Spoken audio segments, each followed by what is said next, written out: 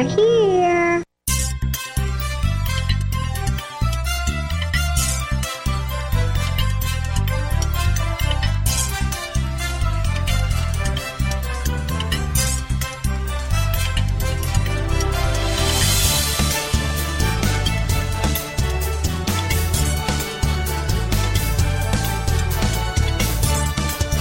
Welcome to the Tech Night Owl Live, the show for PC users who can handle the truth. And now, here's your host, Gene Steinberg. Well, neighbors, it had to be done. This episode is going to be all iPad 2 all the time. We'll be hearing from John Martellaro from the Mac Observer. Then we'll hear from our friend Kirk McElhearn, author and commentator who writes for Macworld magazine. And then some cutting-edge remarks about how Apple's competitors might react to the iPad 2 from Daniel Arendilger of Roughly Drafted magazine. All this and more this week on the Tech Night Owl Live. Joining us again is John Martellaro from the Mac Observer at macobserver.com. How you doing today, John? Hey, Gene, what are we going to talk about? Was there something going on today? Well, we're doing this on a Wednesday afternoon, just a couple hours after Apple had their special event. Now, for those who didn't tune in, the headline of the day was Steve Jobs return. Now, he was on stage. It doesn't mean necessarily that he's back full-time at Apple, but after you hear all these stories that he's near death's door, and you wonder, the guy's at death's door, but he seemed to be able to walk and talk. He's still kind of slim there, but, we all need to lose weight, right? Yeah, it's a nice weight loss program. I don't know about that. I think if I was going to lose weight, and I weigh roughly what I did when I was 18, but if I wanted to lose weight, nice. I think I'd choose a different method. Anyway, yeah, there's an article that you did over at the Mac Observer at macobserver.com, and I thought this would be a suitable question here. So we'll get into what's good about the iPad 2.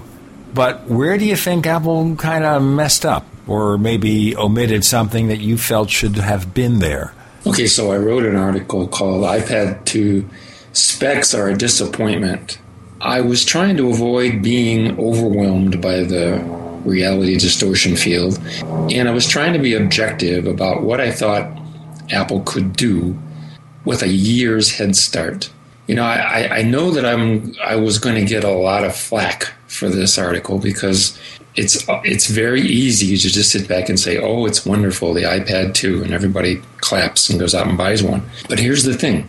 Motorola and Hewlett-Packard and RIM have had a year to start from scratch. When Steve first announced the iPad, they went, oh my God. And when it shipped in April, they went, oh my God. And they've been furiously working for a year to put together the hardware and to line up contracts for parts, to get the thing manufactured, to get an operating system integrated into it and working with the hardware, whatever operating system they'd elected to use. And they've been working their butts off for a year. Apple doesn't seem to have been working its butts off the same fashion. And I was hoping for, in the NFL, they talk about a shutdown corner, like Champ Bailey from the Denver Broncos, my hometown. So we didn't see a shutdown iPad 2. We saw incremental improvements. We saw the same resolution of the screen. I don't think we saw Apple dealing with anything about the reflection issues. The HDMI it's an add-on. It seems like it's kind of an afterthought. So, I wasn't... When it comes to the HDMI, though, just on the latter score, Apple likes to keep it simple. Have one connection serve multiple purposes with adapters. They do that on Macs, where you have the mini display port, and if you want something else like DVI or HDMI, you buy an adapter cord. Yeah, I know, and in some cases people don't like that because they're strapped to do the things that they want to do. Now, we'd all been reading about the possibility that Apple was going to have some kind of equivalent to a Retina display on the iPad 2. But the other speculation that we have also heard is that the cost of those flat panels with the higher resolution, which would mean if you double the measurements for the number of pixels vertically and horizontally, it's 4 times as many pixels. Those panels were not cheap enough or the yield wasn't sufficient. That was a reason. Well, I wasn't really keen on the idea of a Retina display. I think better resolution would have helped. But there's that issue of compatibility with apps, and scaling up by 2x. So that comes into play. You can't just increase the resolution a little bit because I don't know that the iPad for sure has the scalability of the system, the resolution independence that allows that. But so I will admit that that's an issue. But we've been reading stories about Apple locking up all these contracts and spending billions with Samsung and owning 60% of the capacitive display market. And gee, what happened? Were there technical issues that the Retina display for the iPhone can be produced without problems, but it's a problem for the bigger iPad display? Well, the other thing you have to consider also, the thing that has to be considered also, John, is the fact that because they spend $3.9 billion doesn't mean those parts will be delivered tomorrow. Maybe they're reserving for the next iPad. Maybe there will be another iPad this fall. Some are suggesting. Well, that's my whole point. I mean, yeah, sure. Just because you reserve the parts doesn't necessarily mean they have them.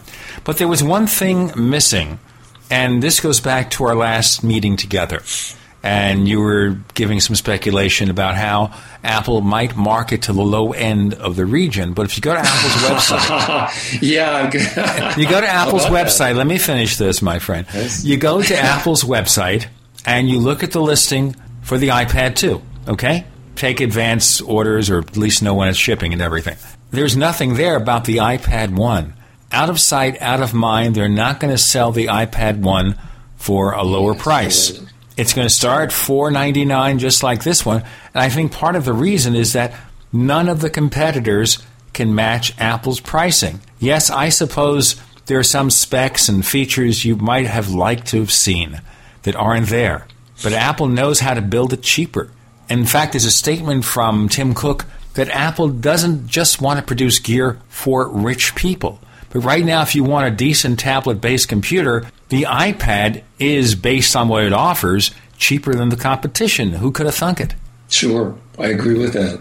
And the fact that they're not putting it prominently on the Apple Store suggests that they're just going to close them out and sell what they have left. That's a good way to do it, rather than try to promote it as something long-term, because then people get annoyed that they can't keep buying one at the low price. And the other thing to bear in mind, too, is this one will go on sale in the United States on March 11th, and then later in the month to another 25 or so countries. So it's going to be still a gradual rollout, which probably confirms the fact that they're not going to have 5 million of them on day one. They're still ramping up production, possibly with any new product with production. You've got, difficulties with getting everything to work right. I do hope, though, the white version ships. Apple owes us a white mobile product. Well, that brings up an interesting question. What's different about a white iPad 2 that they couldn't do on the iPhone 4? Well, maybe they've already solved the problem for the iPhone 4, and they're using the same technology for the iPad 2, and there will be a white iPhone 4. I agree with that. Yeah. Why look late? Why not just make it look like it was planned for the iPhone 5 all along? Well, that can happen, too. You have to think here. Also, what's interesting to me is the size of this thing. It is thinner, ever so slightly thinner than the iPhone 4. Interesting, huh? That is very interesting, and yet they kept the battery life the same.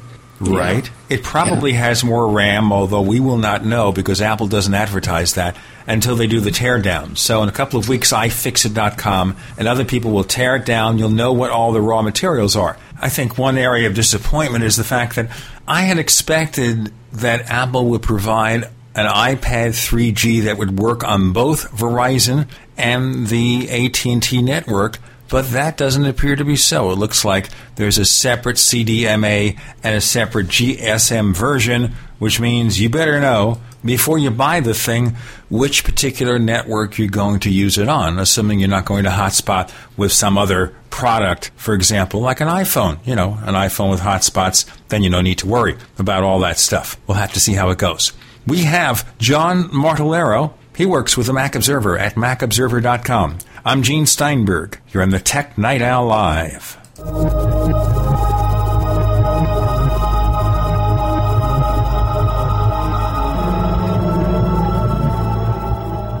Graphic Converter is the image manipulation tool for the rest of us. It does not use any database. You get full control of all your files. Want to view the images of a folder? Drag it into Graphic Converter and a powerful browser opens up to show your image files. You could use it for slideshows. You could use it to import images from digital cameras or from scanners. Need to do some image editing? You can do that too in Graphic Converter. Also print catalogs. Convert from so many formats I can't even list them. Download now to see if Graphic Converter is good for you, like 1.5 million other users. Guess what? You could save money when you buy Graphic Converter. Use the coupon code Night Owl. Use the coupon code Night Owl to get a special price for Graphic Converter. Go to lemkesoft.com. That's Lemke soft.com. Lemkesoft.com. Lemke soft.com. It's the winter cold and flu supplement sale at herbalhealer.com. Take advantage of Herbal Healer Academy's incredible savings on the best cold and flu supplements available. Many of you know elderberry is exceptional against viral infections. Right now, Herbal Healer Academy has Elderberry Power, regularly priced at $16.95, now incredibly low at only $10 for 60 vegetarian caps. For children and seniors, our Herbal Healer Academy Flu Away Elderberry Liquid is only $13 for a 4-ounce bottle.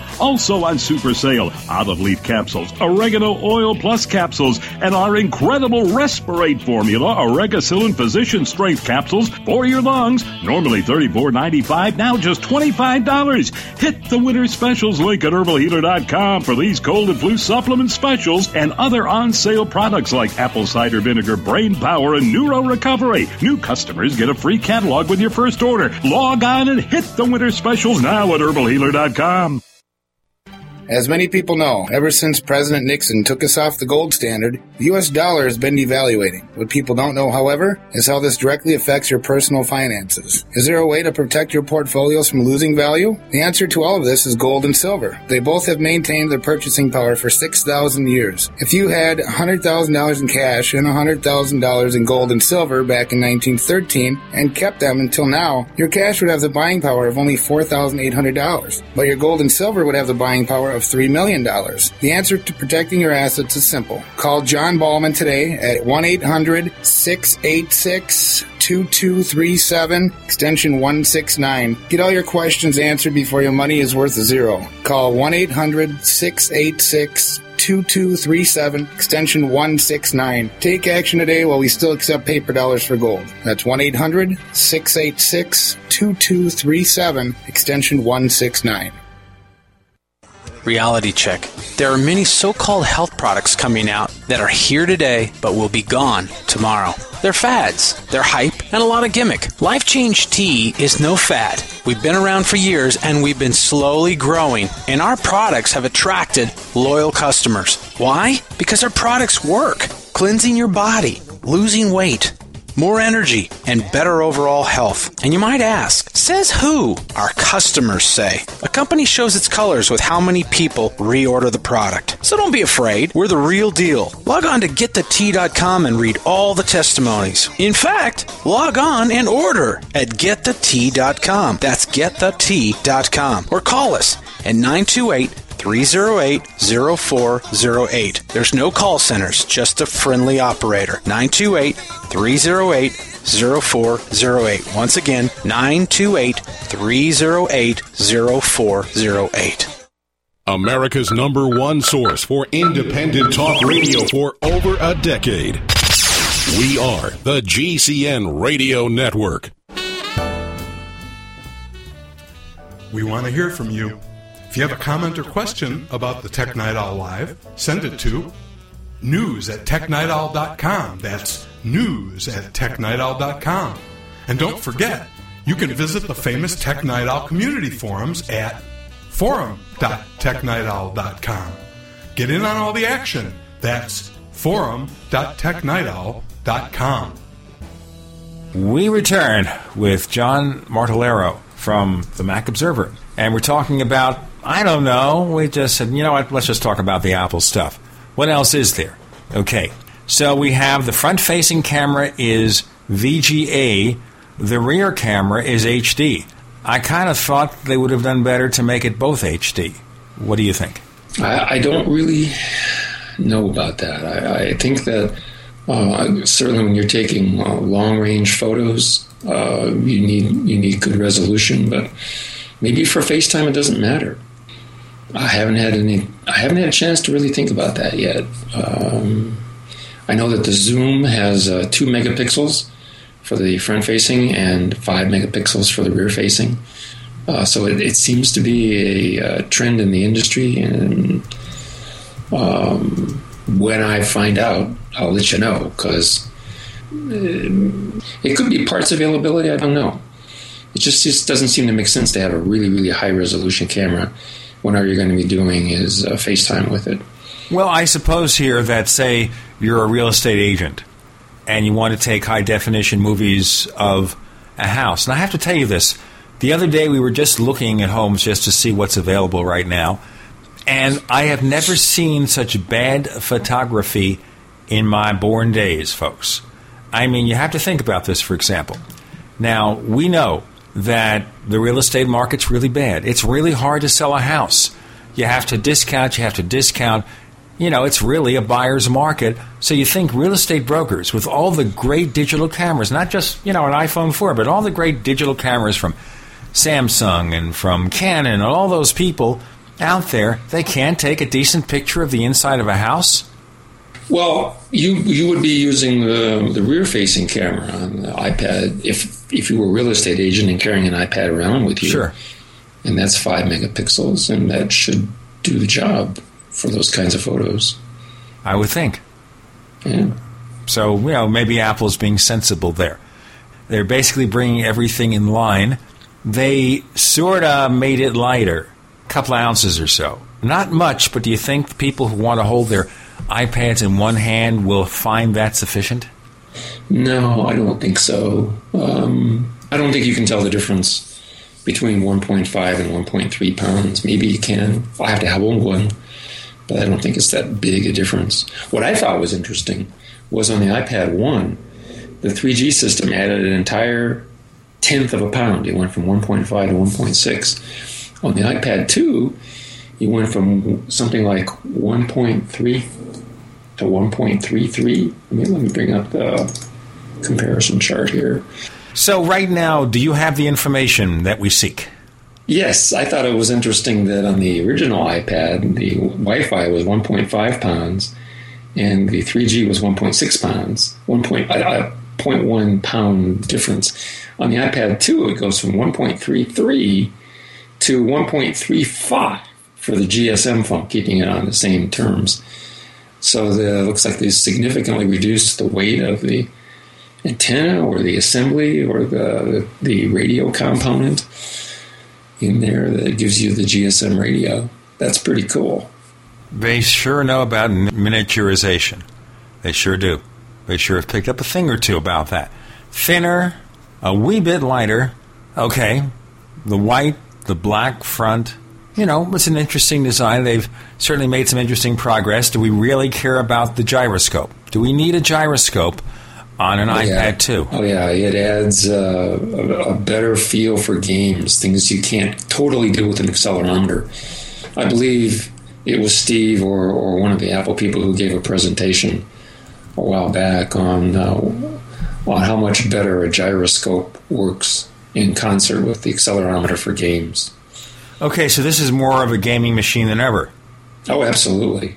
And also the fact that you have the HDMI support, that means they can design games and you can play it on your high-definition TV, and suddenly you got those big 3D games. You have graphics that are supposed to be 9 times faster. Suddenly, if I was building game consoles and they're cheapening them fast, I think, my God, Apple's going to offer this first-class gaming platform. 9 times the graphics performance, wow, which normally chews up your battery, but the same 10-hour battery life. Think about that. Now, think about what this can do. Now, and remember, you can plug it in and still use it, of course, if you're just setting it up to use as a gaming console. But suddenly, Apple has the gaming console, plugs into your high-definition TV, genuine 1080p resolution, okay? And, some pretty interesting games there. Instead of spending $40, $50 for a game, you get one for what, $10? Games? Sure. I don't know. I'm not a big game player on the iPad, but I suspect a lot of them are a lot less expensive than that. Yeah, but I'm talking about the first tier, top drawer games, not just the regular stuff, the shoot 'em ups from the major gaming companies. And I think Apple was thinking of that. I mean, do you really need 9 times the graphics for most of the stuff that you do? Maybe not. But if you're playing games, you do. If you're going to use that to generate high-definition video and then play that back on your flat-panel HD TV 1080p, yes, you do. So Apple has a lot of stuff under their belt there that they're working on. And I don't think, even if, and this was true with the first iPad, even if somebody, or the iPhone, for example, even if somebody else comes up with a little bit better specs, I don't think they're selling this on specs. No, of course not. I said that in my editorial when I was complaining about the specs, but as usual, a lot of readers didn't want to hear it. Of course, Apple doesn't compete on specs. They don't want people to think about speeds and feeds. Apple has a huge lead in applications, huge credibility as a company. Retail stores where you can go in and ask questions and get things fixed. 65,000 applications. Lower prices. Yeah, this is going to be a huge hit, and there's not going to be anything that can touch it for quite a while. The iPad is being used in all sorts of industries and education. They are greatly... It's amazing how it's... Sure. Yeah, it's amazing how the iPad, which was designed for consumers, has taken a big lead in business areas. I was reading an article the other day about some hotels are giving their concierges iPads to greet guests and check them in and give them directions and so on. It's right out of Star Trek. It's the perfect device to have in your hand as a tablet to do all sorts of things with, whether it's medicine and checking a patient's chart or checking somebody into a hotel or something like that. It's perfect. Now consider also Star Trek: The Next Generation, which started in the 80s, ended in the early 90s. They were using a tablet-based computer, which may have been considered by some to be a forerunner or a prediction of the arrival of an iPad someday. And we've got so much more to say about the iPad 2, introduced this week by Apple, goes on sale the 11th of March. We're talking all about it, good, bad, ugly, and everything else with John Martellero from the Mac Observer at macobserver.com. I'm Gene Steinberg. You're in the Tech Night Owl Live.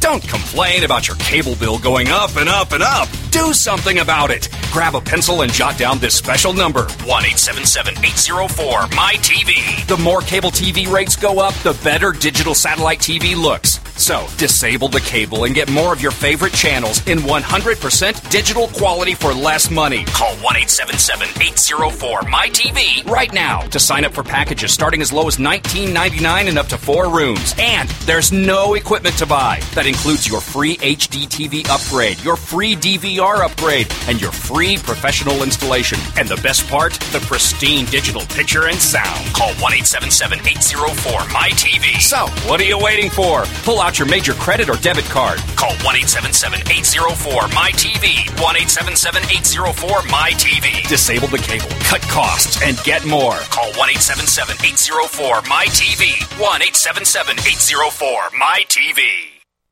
Extend your life with Extendovite.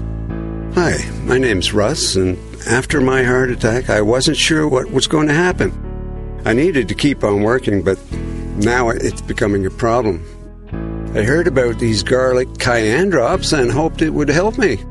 Well, I've been taking them for about 4 months, and the way I'm feeling now, I can see how I just might make it to retirement, thanks to Extendovite. My name's Don Wiskin, and I want you to know Extendovite works.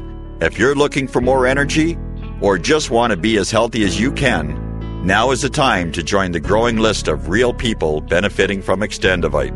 To order, call 1-877-928-8822. That's 1-877-928-8822. Or visit our website at heartdrop.com. Extend your life with Extendovite. Never buy home canning jar lids again. No kidding. When you buy Tadler reusable canning lids once, you'll never buy canning lids ever again. Safely store emergency preparedness foods for years. Traditional metal lids are single-use throwaways containing BPA. But Tadler reusable canning lids are guaranteed to last a lifetime when used as designed for home canning. Tadler lids are made with a USDA and FDA-approved food-grade plastic, safe for direct food contact, and contain no BPA. Tadler lids are dishwasher safe, usable with standard pressure or water bath canning, eliminate food spoilage from acid corrosion, fit standard mason jars, are indefinitely reusable, and are proudly made in the USA. Place orders at reusablecanninglids.com or call 1-877-747-2793. 877-747-2793. Call 877-747-2793 or go to reusablecanninglids.com. That's reusablecanninglids.com for Tadler reusable canning lids, the original since 1976. If you own a septic system or if you're facing costly septic system replacement, this message is for you. When you want to stop paying for pump outs and avoid backups, when you've had enough of the foul odors and costly repairs, use BioSafe One Septic Solution. Now there's an easy-to-use 100% guaranteed answer to all your septic system problems. BioSafe One Septic Solution. BioSafe One is patented and made specifically for all septic systems and made by the same team of scientists who helped clean up the Exxon Valdez oil spill. BioSafe One decontaminates and removes sludge, stops costly pump outs and repairs, and removes septic system stench, all with a 100% success rate. See what gives BioSafe One Septic Solution the advantage over any other septic product at biosafeone.com. That's BIOSAFEONE.com. biosafeone.com. Or call toll free 1-866-424-6663. That's 1-866-424-6663. BioSafe One, the guaranteed bio-friendly, money-saving way to clean your septic system. Are you tired of searching for great talk radio? Something more important. Search no more. We are the GCN Radio Network. You're listening to the Tech Night Owl Live with Gene Steinberg. You never know what to expect. We return with John Martellero from the Mac Observer at macobserver.com. I'm Gene Steinberg. You're in the Tech Night Owl Live. It's all iPad all the time. And you were telling me during the break of an interesting little tidbit of information here, my friend. I saw a rumor where someone had gotten a hold of one of these 30-pin connector to HDMI accessories and tried it on an iPad 1, and they were able to get a signal out. Presumably it would only be 720p HDMI. So that's interesting. I've yet to confirm that, but that's what I saw on Twitter from a good source. Hey, if they say it on Twitter, it has to be true. Well, if it's Glenn Fleischman, it has to be true. Well, there's that, of course. You know, when you think of, well, as long as you think of the sources of your information, and Glenn Fleischman certainly is a source that, you know, he's a well-known tech writer, and if he gives you information of this sort, you have to kind of think, hey, you know what, this guy, he's telling the truth there. Yeah. Sounds good enough for me. Anyway, so, you know, we're seeing a lot more fascination here with all the interesting features that we're finding on the iPad 2 and about how Apple decided to make the changes. And because of the case redesign, you can't call it incremental, even though, as you see, you know, some of the changes are fairly well understandable. You know, the dual-core processor, the faster graphics, the cameras, this, that, and the other thing. But then, of course, there's also the fact that they've got this cool accessory. Now, remember the traditional case for the iPad, you know? You open it up like a book, kind of clunky looking. It was clunky. That's exactly the word I was thinking. Okay. The clunky case for iPad 1, it is now replaced by Smart Cover. Tell us about Smart Cover. Gene, I haven't seen the video yet. Of course, there was no live feed of the event, so I'll have to watch the stream when Apple posts it. But it looks to me like it's got a microfiber on the inside, which if it slides a little bit will clean the screen. Then it folds back nicely and then props up the iPad in a very minimalist, elegant way. You've got your choice between leather coating and polyurethane coating. It looks like one of those situations where Apple's trying to inspire the third-party makers of cases as opposed to preempt them. Apple likes to do that, like to set the example, set the bar, and say, hey, let's, we came up with something really cool. What can you guys do too? And also bear in mind, this only covers the front of the iPad 2. And it's connected by magnets, okay? So keep it away from your hard drive. Oh, yeah. And all your floppies that you've got on your desk, right? Floppies? What are floppies? I don't know. It's something like, aren't they related to a fax machine or something? I don't know. A fax machine. By the way, I finally moved all my faxes online, okay? I joined an online fax service, ported my fax number to them, so it cost me, $3-4 a month instead of spending, $10-20 a month for the fax line. So I'm saving a lot of money, and I've retired my fax machine, but I still need a scanner because sometimes you have to scan hard copy in order to fax it. But most of the time, sure, yeah. Can I tell you a story? Tell me a story. Such a story. My wife was, years ago, but not that many years ago, was in the office, and somebody was talking to one of the really young hires. Maybe somebody was 22 years old, and they were talking about a typewriter. And this young man said, excuse me, what is a typewriter? So I've decided that the next time some office or some business establishment tries to strong-arm me into sending them a fax document, I'm going to say to them, what's a fax? And then maybe they'll get talked into doing an email instead. Okay, so therefore, there are no faxes. Soon there will be no email, by the way. Email is going to be history. No. That's just, people like to create a buzz. And artificially make it look like, they're state-of-the-art and they're hip and they're way ahead of the situation. And it's true that a lot of young people are giving up email because it's slow. But wait till they get into the office, in the workplace, or in business, email is still fundamental. A lot of work with iOS 5. I think the biggest criticism you could make about the iPad 2, and yes, there will be an iOS 4.3 with improved AirPlay and support for hotspots and stuff like that. No big deal. But iOS 5, I would hope they would do something with regard to mail. Make it more like the desktop version with multiple signatures, spam filtering, email rules. Right now it's too bare bones for me. Well, that kind of depends on how you use the iPad. There is a discussion. Ted Landau, my colleague at the Mac Observer, and I talk about this. He took a big vacation, and he took his iPad along and his notebook trying to figure out whether he could spend 2 weeks on the road with just an iPad, and he found out that he couldn't. But I find that when I'm around the house, watching TV, looking at the International Movie Database while I'm watching a movie, or sometimes my wife is watching something I don't care for, so I'll multitask and catch up on news with my iPad. One of the things I do a lot is, in the process of finding interesting news, I email either the Twitter to myself or I send a link to the article to myself. And I don't need signatures, and I don't need lots of different accounts and all the full features of an email program. All I need to do is just click on something, drop it into a mailer, and send it to myself.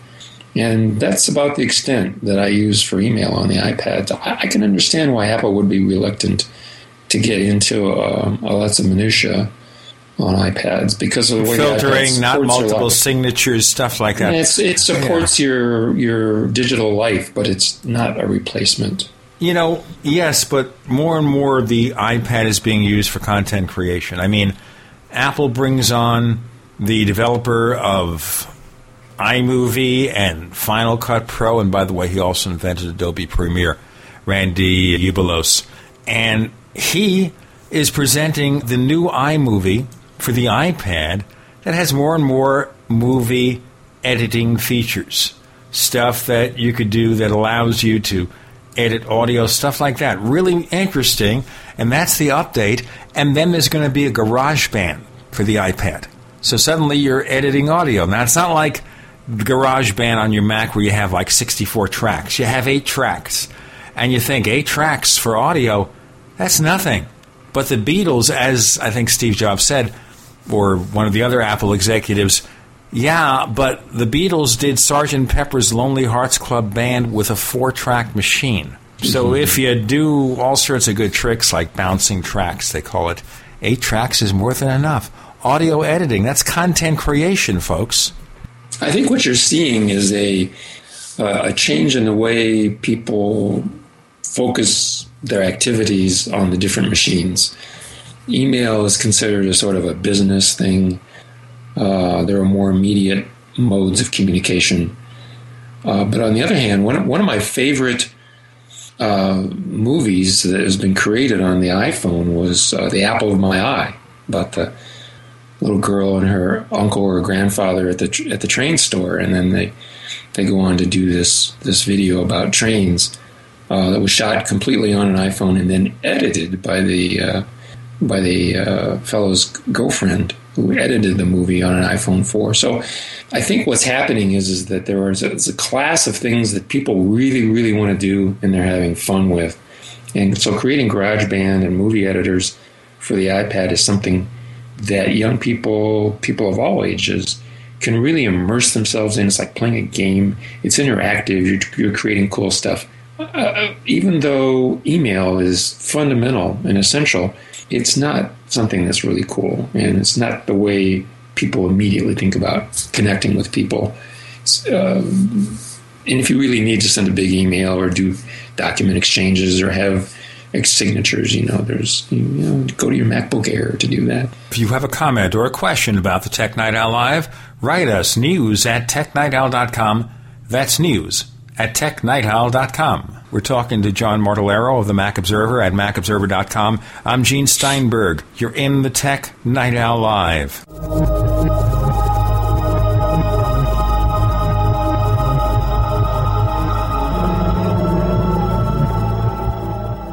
In this connected world, your Mac needs to be protected from the many threats that come over the Internet. But how can you stay up to date with the security issues that now affect Macs? The Mac Security Blog covers all the security threats to Macs, keeps you informed about essential updates to your software, and alerts you when new threats or malware are discovered. Keep your Mac safe. Visit the Mac Security Blog at blog.intego.com. That's blog.intego.com, blog.intego.com. Have you been sitting on a few great domain name ideas but haven't locked them in for yourself? Good. Now you can buy them through the #1 domain name registrar, Namecheap.com, as voted by the top tech blog Lifehacker. Just like the name says, you can buy domains cheap, as low as $2.99, and every new domain comes with WhoisGuard, our special privacy service, free for the first year. Now that you know, it's time to grab those domain names before someone else does. Namecheap.com. Go now. Namecheap.com. Most of us eat a blend of processed, man-made, and all-natural food. But the food you eat may not provide all the nutrition your body needs. We now know that liquid vitamin supplements are absorbed faster than pills. That's why you need Sea Energy from AffinitySeaEnergy.com. Sea vegetation is known to be the richest source of organic minerals, and that's what you'll find in all-natural, great-tasting Sea Energy. Sea Energy contains aloe vera, black cherry, cranberry, and pomegranate juices, plus ginseng, cat's claw, ginger, ginkgo biloba, and over 50 trace minerals needed for healthy metabolism, all from natural organic sea plant sources. Get a 10% discount by using promo code GCN at checkout when you order Sea Energy from AffinitySeaEnergy.com. Call 855-732-3637. That's 855-732-3637. Or go to AffinitySeaEnergy.com today.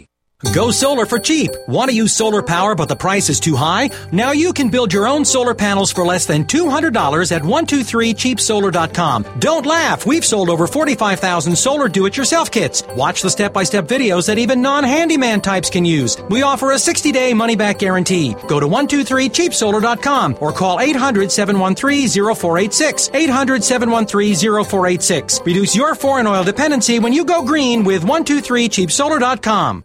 Hi, this is Ted Anderson. Have you ever wondered why banks, stockbrokers, investment advisors won't talk about gold IRAs? They've been available since 1986, yet the financial industry won't recognize the value of gold for your retirement. Gold has outperformed paper investments, yet no word about IRAs. If you would like to have gold for your retirement, call 800-686-2237. Don't get left behind by rising inflation and low returns. Call 800-686-2237. Secure your future and call 1-800-686-2237.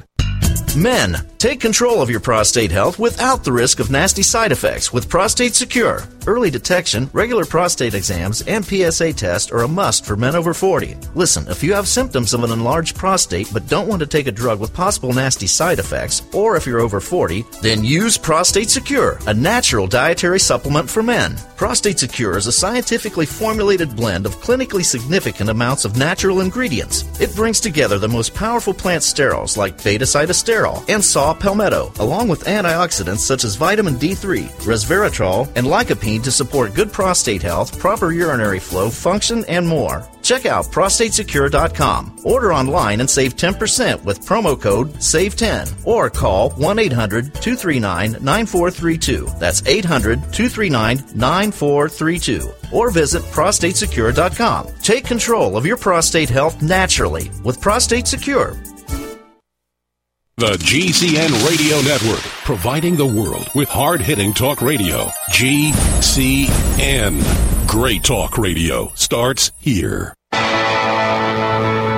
You're listening to the Tech Night Owl Live with Gene Steinberg. You never know what to expect. Only a few more moments to spend with our friend John Martellero of the Mac Observer at macobserver.com. I'm Gene Steinberg. You're in the Tech Night Owl Live. We've focused on all iPad all the time, but no, we also talked about the fact that Apple is introducing a new software version, minor update 4.3, iOS 4.3, also iMovie and GarageBand for the iPad and enhanced iMovie, the arrival of GarageBand, and this says to me Apple is more and more seriously considering how the iPad can be used for content creation within its very severe limitations. The thing that disappoints me, and I hope we'll see this with iOS 5, is the fact that the product is still tethered to your Mac or PC for docking, syncing, etc. They haven't done anything about file systems and stuff like that. Right. So that's. But those then, are two things I mentioned in my editorial last Wednesday, right after the iPad came out. Was I noted that there hasn't been anything done about removing that tethering back to your Mac or your PC. I think a lot of people in the tech journalist community kind of feel like Apple would sell a lot more of them if it wasn't tied to the Mac or the PC and could live off of 3G. For example, if you want to give an iPad as a present to someone, you have to worry about whether they have a Mac or a PC. If you want to give it as a present to a parent, say, and they're not technically equipped to do that, you'd prefer that all they have to do is turn on their iPad and get on the 3G network, and they're done. But you can't do that right now. There were predictions there would be a new version of Mobile Me introduced for the introduction of the iPad. I guess that wasn't ready. And the reason people felt that is supposedly the retail boxed versions of Mobile Me are no longer available, but maybe that's because it's just migrating to the App Store. I think part of it is to have more cloud-based storage. If you have a cloud-based storage system, you can go online and do all your syncing with your files and your stuff without having to plug it into a Mac or PC except for charging. And then you don't need them. You could just go to a wall socket. You can get an adapter for your car. You don't need to have your Mac or PC if it's just the charging purpose. Well, it's got to move that way is in addition to make the iPad easier to use and more broadly appealing. But I'm the kind of person who doesn't really... I don't like the idea of my address book and my calendar and personal information being stored in the cloud without any other options. I wouldn't mind having music and videos, things that I bought, available to me in the cloud rather than using local storage. But I still want to have the option to keep my personal data, my address book and my calendar on my Mac. I think it's essential that Apple introduce cloud access so that people can buy an iPad without having to connect it to a Mac or a PC. That will broaden the appeal of it and make things convenient for many people who want to store things that they've purchased, music and videos in the cloud rather than use local storage, because flash storage is pretty expensive. Sure, but you're saying you don't want your address book there. Is it a matter of security or what? Yeah, it's privacy and security. I don't want that to be the only way that I can store and back up my iPad. I want to have that. It could be an option. It doesn't have to be the only way. Exactly. I want to keep the option to sync to my Mac on a wire so that I can sync my address book and my calendar. Don't take that option away from me. Just give me more options. So if you decide you want them separated, untethered, the iPad to work unto itself. But then, of course, you need a kind of a file system. Right now, there's nothing like a file system. I mean, I can see with Mac OS X Lion, all the stuff we're reading about the developer preview of the next version of Mac OS X, they're trying to make it less dependent on your awareness of the file system. You don't have to think about, for example, saving your document, things like that. I think that's going to be one of those things that is going to appeal to many customers. But in the process of appealing to a broader range of customers and making their life better and easier, it doesn't necessarily mean that Apple's going to take away the previous capabilities for expert users. And I think you'll see editorials about that where people are going to fret and worry that Apple's dumbing down the Macintosh. I don't think that's going to happen, but you have to consider this also. And part of it is that Apple also wants to make it as uniform as possible. You know, for example, look at the commercials they used to have when the iPad first came out with Peter Coyote was doing the voiceover. And he says, you already know how to use it. He was saying, of course, we already know how to use touch-based systems, especially with the iPhone, so adapting to the iPad is easy. So there's more touch stuff with Mac OS X Lion, but I think part of it also is that Apple wants to make the learning curve as easy as possible, mastering the system as easy as possible. Oh, sure. But also not removing the power user features, but by making it more accessible, they have an even greater advantage over Windows because they're doing things that Microsoft doesn't even think about. That's not on their radar. Windows never gets easier. If I can't run Pathfinder on Lion, I'm going to be very annoyed, but I doubt that's going to happen. I'm sure there'll be a version. I think Apple is considering here the wider base of users. Like, for example, we have Launchpad, which is going to stick all your application icons in these, what do we call them, in these pages, just like the iPhone and the iPad. You know what? I don't want that. You know, I don't really either. You know, Apple has done things before that we thought that Apple thought was really going to take off, like widgets. You know, when did widgets first come out? Was that Tiger? And, you know, I've long since turned that off and hardly ever use widgets. I do sometimes. Like, for example, my wife comes in and says, Gene, what's the temperature? Oh, I see it's 76 degrees in Scottsdale, Arizona. Oh, my iPhone does that. Sure, but I'm saying is, right in front of me. But what I do is I stick it in front of the screen temporarily. Now, I understand it's going to work differently in Mac OS X Lion release, and you'll have the option to display the traditional dashboard motif. But the thing I'm worried about, and I was worried about this with Lion, is whether there'd be enough meat and potatoes for people who don't want just the flash.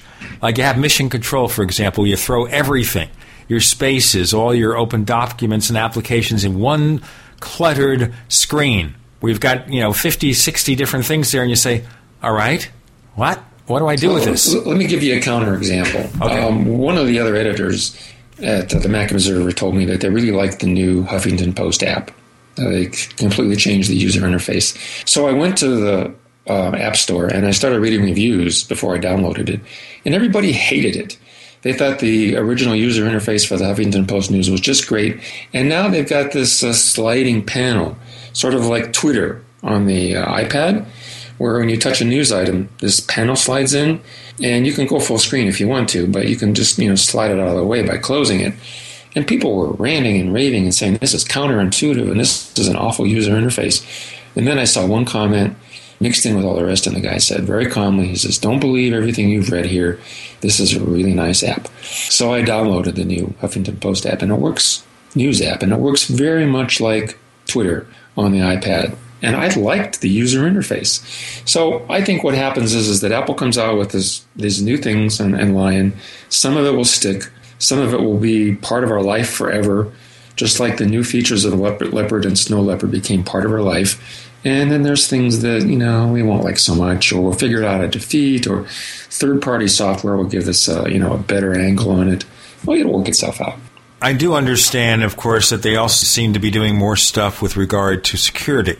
There's a report, for example, that Apple is submitting copies of the developer preview to the security community, the black hats, so they can have at it and try to break into it, find the security leaks before the operating system gets out. Apple is more and more hiring security experts for the company. You don't hear much about them, but they're hiring these people for the specific reason that they want to make sure that they're able to make this operating system as secure as it can be.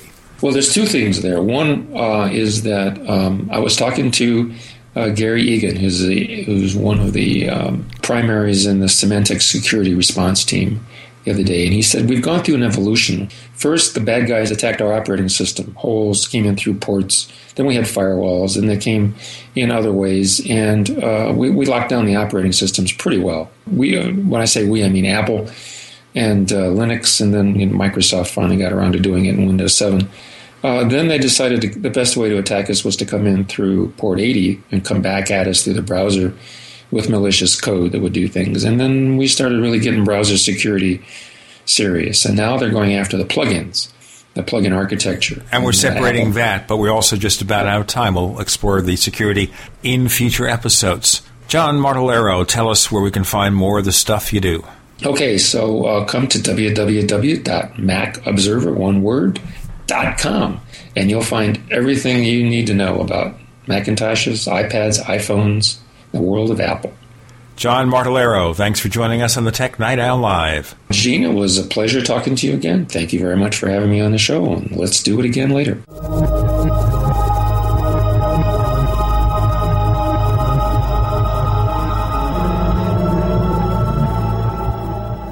Hi, this is Ted Anderson. If you own an Apple iPhone and love to listen to your favorite programs on GCN, I've got good news for you. I'm proud to announce that GCN has a brand new iPhone app available for our dedicated listeners at GCNlive.com. Listen to your favorite hard-hitting GCN programs live or on demand right on your iPhone. And the best part? The GCN iPhone app can be yours absolutely free. Download the iPhone app today by clicking on the banner at GCNlive.com. Again, that's GCNlive.com. We the people grow cotton, weave fabric, engrave ink, embed strips and fibers to protect from counterfeit and carting to a private bank, having it lent back at interest, forcing taxes to service debt. This capitalism, or was Jefferson correct when stating a central bank issuing the public currency is a greater menace to the liberties of the people than a standing army? Ted Anderson, I'm placing a free silver dollar in a book that explains our monetary system. Call for your copy, 800-686-2237. It's time to understand the system. Call 800-686-2237. That's 800-686-2237. Welcome back to the Tech Night Owl Live, where you never know what's going to happen next. And now, here's Gene Steinberg. We join our friend from the French Alps, Kirk McElhearn, author and commentator. And, of course, the big 600-pound gorilla on the table is the iPad 2.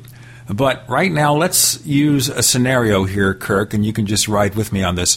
Say you are the CEO of Motorola, or of RIM, or of Samsung, and you look at Steve Jobs coming out on stage, back from the dead or near dead, whatever it is. Don't you think you have to go back to the drawing boards after having about 50 aspirins? Yeah, I think there are some pretty unhappy people in the tablet industry, or the nascent tablet industry. It's interesting because Apple has this lead in innovation of coming up with new ideas that the other companies are always behind on. And if you look at the iPod as a good example, the different types of iPods and how the other companies have tried to keep up and they've always been way behind, the tablets for all these other companies, Motorola and Samsung and all them, have really just come out. I know the Samsung's been out for a few months, but the Motorola, it's not even shipping yet. And these guys are saying, okay, we built our tablet to compete with the iPad 1, and now we have the iPad 2, and oops, we have to, compete with that. To be fair, though, and we're going to have plenty of time to talk about it, I'm not convinced that the actual changes to the iPad 2 are monumental or magical or anything like that. They're small incremental changes for the most part. However, I think they're big enough to make the difference with these other tablets that you referred to. Well, you see, the problem is here when people do the comparisons between the various tablet computers, they only compare specs. It's like comparing 500 Windows PCs. What's the best Windows PC? Well, you look at the spec sheet. And they look at them the same way. They don't consider usability. They don't consider the operating system. They say, well, this has dual cores. This has a higher resolution camera than the iPad 2. It's a 1.2 gigahertz processor rather than a 1 gigahertz processor, as if that makes the difference. But you're not really comparing apples and apples here because it's a totally different operating system, optimized totally differently. So they really don't have a clue how to really compare it. Consumer Reports does that. I think I'm going to disagree with you. I think most people who buy tablets, and in fact most people who buy computers today, don't look at the processor or the speed of the processor. They may look at the amount of RAM. They may look at the size of the hard disk. They may look at a device that they get their hands on. And this is, of course, one of the reasons that Apple's been doing so well in recent years. Yes, Kirk, I'm not referring to the end user. The tech media looks at that stuff and they compare the spec sheets. The people saying that the iPad 2 is not a significant upgrade, is not satisfactory, they look at the spec sheet. They're not looking at how does it work in the real world. Well, let's be fair. It doesn't work any differently than the iPad 1. It's up to 2 times faster, and the graphics are up to 9 times faster and all of that. But the iOS itself hasn't changed. We're going to see iOS 4.3 next week. It will have only some tiny incremental changes as well. The only difference in operation, other than what is presumably a gain in speed, is the fact that it has cameras. Other than that, there's absolutely nothing different to the way the iPad works, the new iPad, compared to the current iPad. I think it's important, the tech journalists, a lot of them were like, the iPad's going to fail. So I don't really care that much about what they say, even though I'm one of them. But then I don't really generally speculate in the sense of saying this is going to fail, this is going to be a big seller. I try to look at myself as an end user, and that's what I am. I use these products and I write about how I use them. I don't write about what's inside them. I'm not the kind of person who actually cares what the processor... I couldn't tell you what speed the processor is in the iPad 1 that I have. I couldn't tell you which type of processors in my iPad Touch. That's not important. What I find interesting is that Apple makes a new version, so iPad 2, of a device that's, it's a year old, but really there aren't that many changes other than the processor. It's a little bit thinner, and we talked about this a few weeks ago. I said what I wanted was a little bit thinner, a little bit lighter, and a little bit faster, and we got all 3 of those. Okay, and the question would be then, what else would you do at this point in development to make it better? Now, some suggested, for example, okay, let's have a Retina display. But the thing they're missing is, okay, so you have double the vertical, double the horizontal resolution being 4 times as many pixels. What's it cost to build those flat panels? Even though Apple's cornering the supply, it may not be that they could even get those parts now. That has to wait till next year. I think there's 2 considerations. One is what you want to do because you think it'll sell, and the other is what you want to do because you have a number of things in the pipeline and you want to space them out so over a certain number of versions of a product you can keep adding innovation. So the iPad 2 does get rid of that clunky sort of square edge, which from day one I said that we'll look back at the iPad 1 in a few years and we'll think how clunky it was. It makes it a slimmer, rounder thing, similar to the iPhone and the iPod Touch. I think the Retina display is certainly something we're going to see, but I don't think Apple is necessarily in a hurry to bring it out. They didn't bring it out here. It's the kind of thing that the iPad 3 will need because let's be honest. If you look at the iPod Touch and the iPhone, there's not much left you can add to these products. If you look at the iPad, there's not a whole lot you can do to make them better. You can change the resolution, which would be really good because reading, say, a book on an iPad isn't as comfortable as it should be, especially when you can, look at a Retina display on an iPhone or an iPod Touch. So we're in a product space that is limited as far as the hardware is concerned. Now, obviously, the software can improve, and we saw some new programs that Apple highlighted, iMovie and GarageBand, and I've never really been convinced that GarageBand is used by a lot of people, but maybe on the iPad it will be. A lot of people actually do begin audio projects, musicians, on GarageBand. Maybe they move it into Logic Studio when they have the money to buy a copy, and also because it is compatible. Now, what's going to happen with the iPad is everyone says consumption. So Apple enhances iMovie to allow you to do more editing chores on your iPad, not quite up to the level of the desktop version. You have GarageBand, not up to the level of the desktop version, but you can do a lot of stuff, and you can start a project there.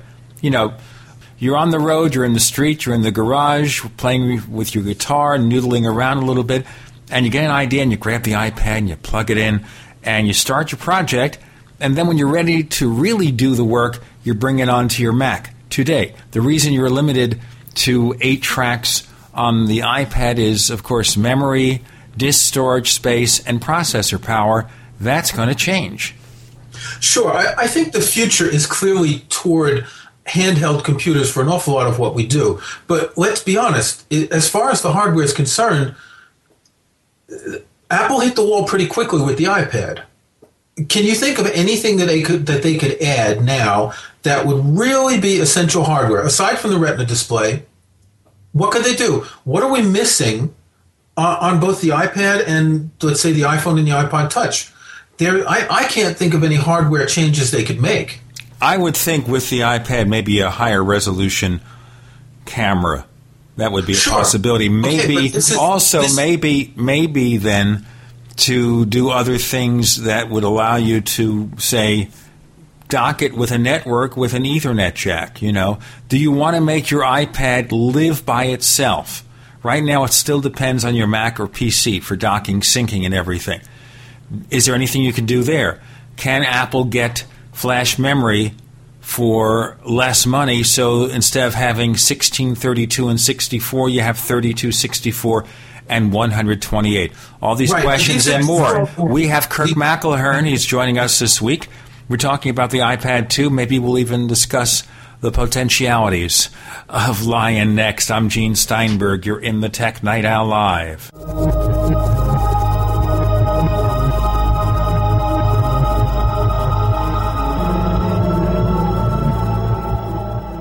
You expect professional service from your doctor, your accountant, and even the girl who takes your morning coffee order. Why not from your domain registrar, too? Namecheap.com provides stellar service with no sneaky upselling. We offer more features and security options for your website than there are ways to order a latte. And new domains come with WhoisGuard to protect your personal info. At Namecheap.com, you can get your domain for as low as $2.99. Now is a great time to get to know Namecheap.com. Hey neighbors, Nuance offers Dragon speech recognition for a variety of platforms. Dragon Dictate for Mac, Dragon Naturally Speaking 11 for Windows, and Dragon mobile apps for BlackBerry, iPhone, and iPad.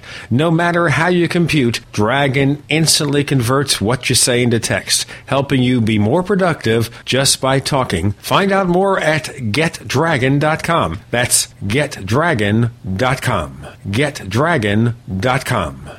As many people know, ever since President Nixon took us off the gold standard, the U.S. dollar has been devaluating. What people don't know, however, is how this directly affects your personal finances. Is there a way to protect your portfolios from losing value? The answer to all of this is gold and silver. They both have maintained their purchasing power for 6,000 years. If you had $100,000 in cash and $100,000 in gold and silver back in 1913 and kept them until now, your cash would have the buying power of only $4,800. But your gold and silver would have the buying power of of $3 million. The answer to protecting your assets is simple. Call John Ballman today at 1-800-686-2237, extension 169. Get all your questions answered before your money is worth zero. Call 1-800-686-2237, extension 169. Take action today while we still accept paper dollars for gold. That's 1-800-686-2237, extension 169.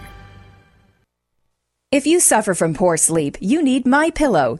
Guaranteed to be the most comfortable pillow you will ever own. Using a patented fill, MyPillow adjusts to your exact individual needs by gently supporting your head, shoulders, and neck. MyPillow has a natural built-in cooling effect, keeping your cervical nerves cool, giving you the best sleep of your life. MyPillow will never go flat and relieves snoring, migraines, sleep apnea, fibromyalgia, and many other disorders. It's antimicrobial, non-allergenic, dust mite resistant, and best of all, machine washable and dryable. MyPillow is made in the USA, has an A rating with the Better Business Bureau, comes with a 60-day money-back guarantee and an industry-leading 10-year warranty. Order today at MyPillow.com or call 952-442-6199. That's 952-442-6199. Mention coupon code GCN and receive 20% off your order. What do you have to lose except poor sleep? MyPillow.com, the most comfortable pillow you will ever own, guaranteed. For centuries, silver has been used as a powerful natural antibiotic, and as a listener to this station, you probably already know the benefits of using colloidal silver. With so many websites to choose from, finding a reputable, patriotic company with great products at affordable prices can be a difficult task. Introducing UtopiaSilver.com. UtopiaSilver.com carries the best, most effective, and most affordable colloidal silver and colloidal gold products in the industry. UtopiaSilver.com also carries products to fit your lifestyle, including weight loss, immune system defense, cleanses, herbs, joint and bone care, and much more. First-time customers using promo code GCN50 will receive 50% off all colloidal products. Visit us today at Utopia Silver, that's UTOPIA Silver, utopiasilver.com, or call 888-213-4338. That's 888-213-4338. UtopiaSilver.com, taking back America's healthcare one American at a time. America's #1 source for independent talk radio for over a decade. We are the GCN Radio Network. We want to hear from you.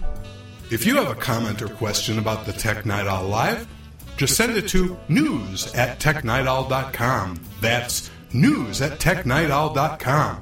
And if you want to catch up on past episodes, we have hundreds of shows for you to download direct from technightowl.com/radio. That's technightowl.com/radio. Or check us out at iTunes. We return with Kirk McElhearn, author and commentator, writes Take Control Books, has McElhearn.com, and writes for Macworld Magazine.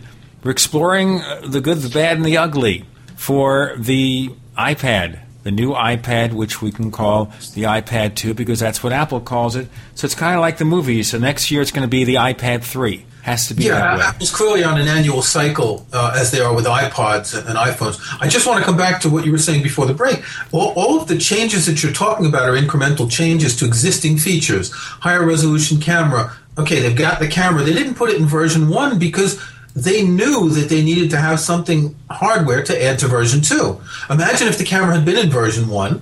So what the best they could do would be improve it in version 2. More memory, that's a given. Over time, everything's going to have more memory. Faster processors, they're all going to have that. But I'm talking about actual hardware features that they can add, not a better resolution screen or camera. I don't see very much that they could add. Do they want to put some kind of little controller button on the side to make games that would work differently from touch things? This is really minimal. Your suggestion of syncing with iTunes over a network via Wi-Fi, this is something that I've been asking for years, and I'm surprised that they don't do it. There are reasons to do with throughput. I think this is something we're going to see. Maybe we'll see it with this year, the iPods that are going to be released in the fall. Maybe we'll see it next year. I think we're getting closer to that happening. But in terms of actual hardware, I truly think that the iPad has hit the wall already, and there's nothing more that they can add. Okay, you know what? I wasn't just saying wireless file transfer. I'm thinking wired. I mean, that dock, that port, okay, That connection port is handling data transfer now to iTunes. So you can get an adapter maybe for Ethernet. You have an adapter for HDMI. You have an Ethernet adapter. That way, if you do plug it into a network, you get faster file transfer. It wouldn't make that much of a difference. People don't transfer files that much that it would make a difference. Well, right now, because there's no file system to speak of. You know, well, you can still add files. And, for instance, you do a GarageBand project or an iMovie project, you get it off by connecting to iTunes and copying it that way. It syncs to iTunes through the dock connector. What you regard as a file system, there's no central file repository that's shared. System. Each app has its own files. Right, and I don't think we'll ever see that. But I don't see the point of a wired connection doesn't make sense. If anything, we're going to have faster wireless. There's new wireless protocols that we'll be seeing in the next couple of years, and that'll totally eliminate the need for a wired connection. I don't see that, but I don't see any hardware changes that Apple can make unless they invent something. We should focus, though, not so much on the hardware, because I agree with you. Well, exactly. Sure, because I think the press is going to keep bugging Apple about the hardware. It's all about usability. If the lighter, thinner iPad is an easier load for single-hand reading, it's not now, the current model. I don't know about the new one. I've heard some preliminary reports from those who were at Apple's session saying, you know what, it would be, but they didn't have the chance to sit there in the bedroom for a couple of hours and not have their wrists ache. So we don't know. The key is the software. Where's Apple going to go with iOS 5? What are they going to do to improve the user experience, to add the things that maybe we might feel they need to improve upon? What would you think in terms of that?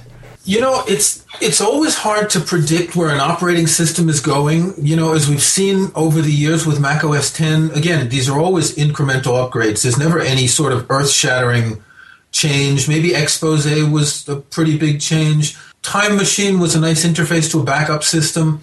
This being a touch-based interface, there's not a lot they can do. I mean, they're not going to have windows and folders. It shouldn't have windows and folders.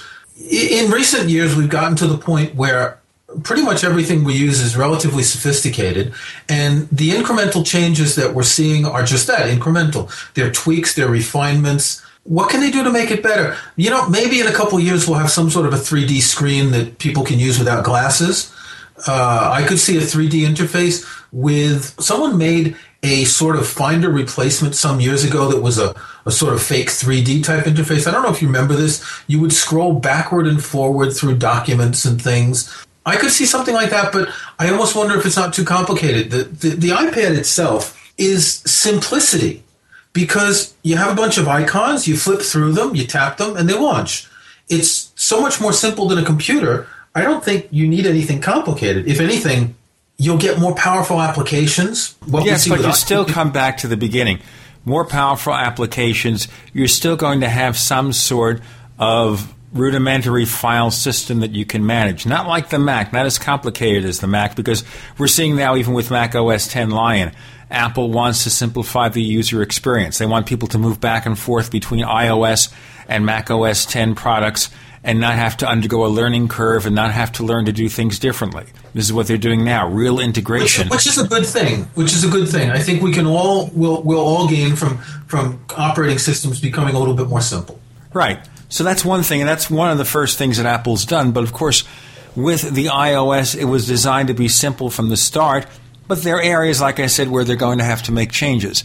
I mean, one common criticism, for example, is push notification. Right now you get the modal dialogue, someone telling you something, but then you get 3 more. Replacing the first, and there's no way to bring up the last 5-10 messages, which you can do, by the way, in the Google Android operating system. Maybe that is the only advantage that operating system has over the iOS. Yeah, again, these are tweaks. You know, there's a little thing like in a recent version of the iOS, the orientation lock button was changed, and now you have to do it from the screen, and then they're bringing that back in the next version to make it an option. And, you know, Apple makes changes, and they come back, and they learn from user experience. But, again, these are all tweaks. I'd love to be able to say, here's what's going to happen, here's my predictions, and, you know, we'll check in 3 years and see what happened. But I don't buy the file system idea. I don't see iOS ever having a visible file system. There are programs that can sort of work like this. The Dropbox program lets you interface with files you've stored in a Dropbox as if it were on a file system. But I just don't see this as being essential for the way the iPad works. I think, if anything, to have it done in a rudimentary way, Kirk. I mean, if you want to have a document that's shared by several different apps, you have to have some kind of central repository. It doesn't have to be anything like what you have on the Mac, but just really bare bones, the simplest possible way of managing files without the need to go to a third-party app. I think one of the things that Apple's probably going to add to the iOS is some sort of a sharing system. Do you remember, I think it was the Palm Pilot, you would press a button and you would beam your contact information to someone else with the Palm Pilot? Okay. I can see something like that happening in the iPad. Now, if we look at what Apple's announced about macOS 10 Lion, there's a thing called AirDrop, and it spots all the Macs on your network, presumably that are running Lion. I don't know if it works with other versions. I don't think so. And you'll have a little icon, and you drop a file, and boom, it goes to the other Mac. Depending on their preferences, the other user's preferences, they'll either get an alert or it'll just automatically go to their downloads folder.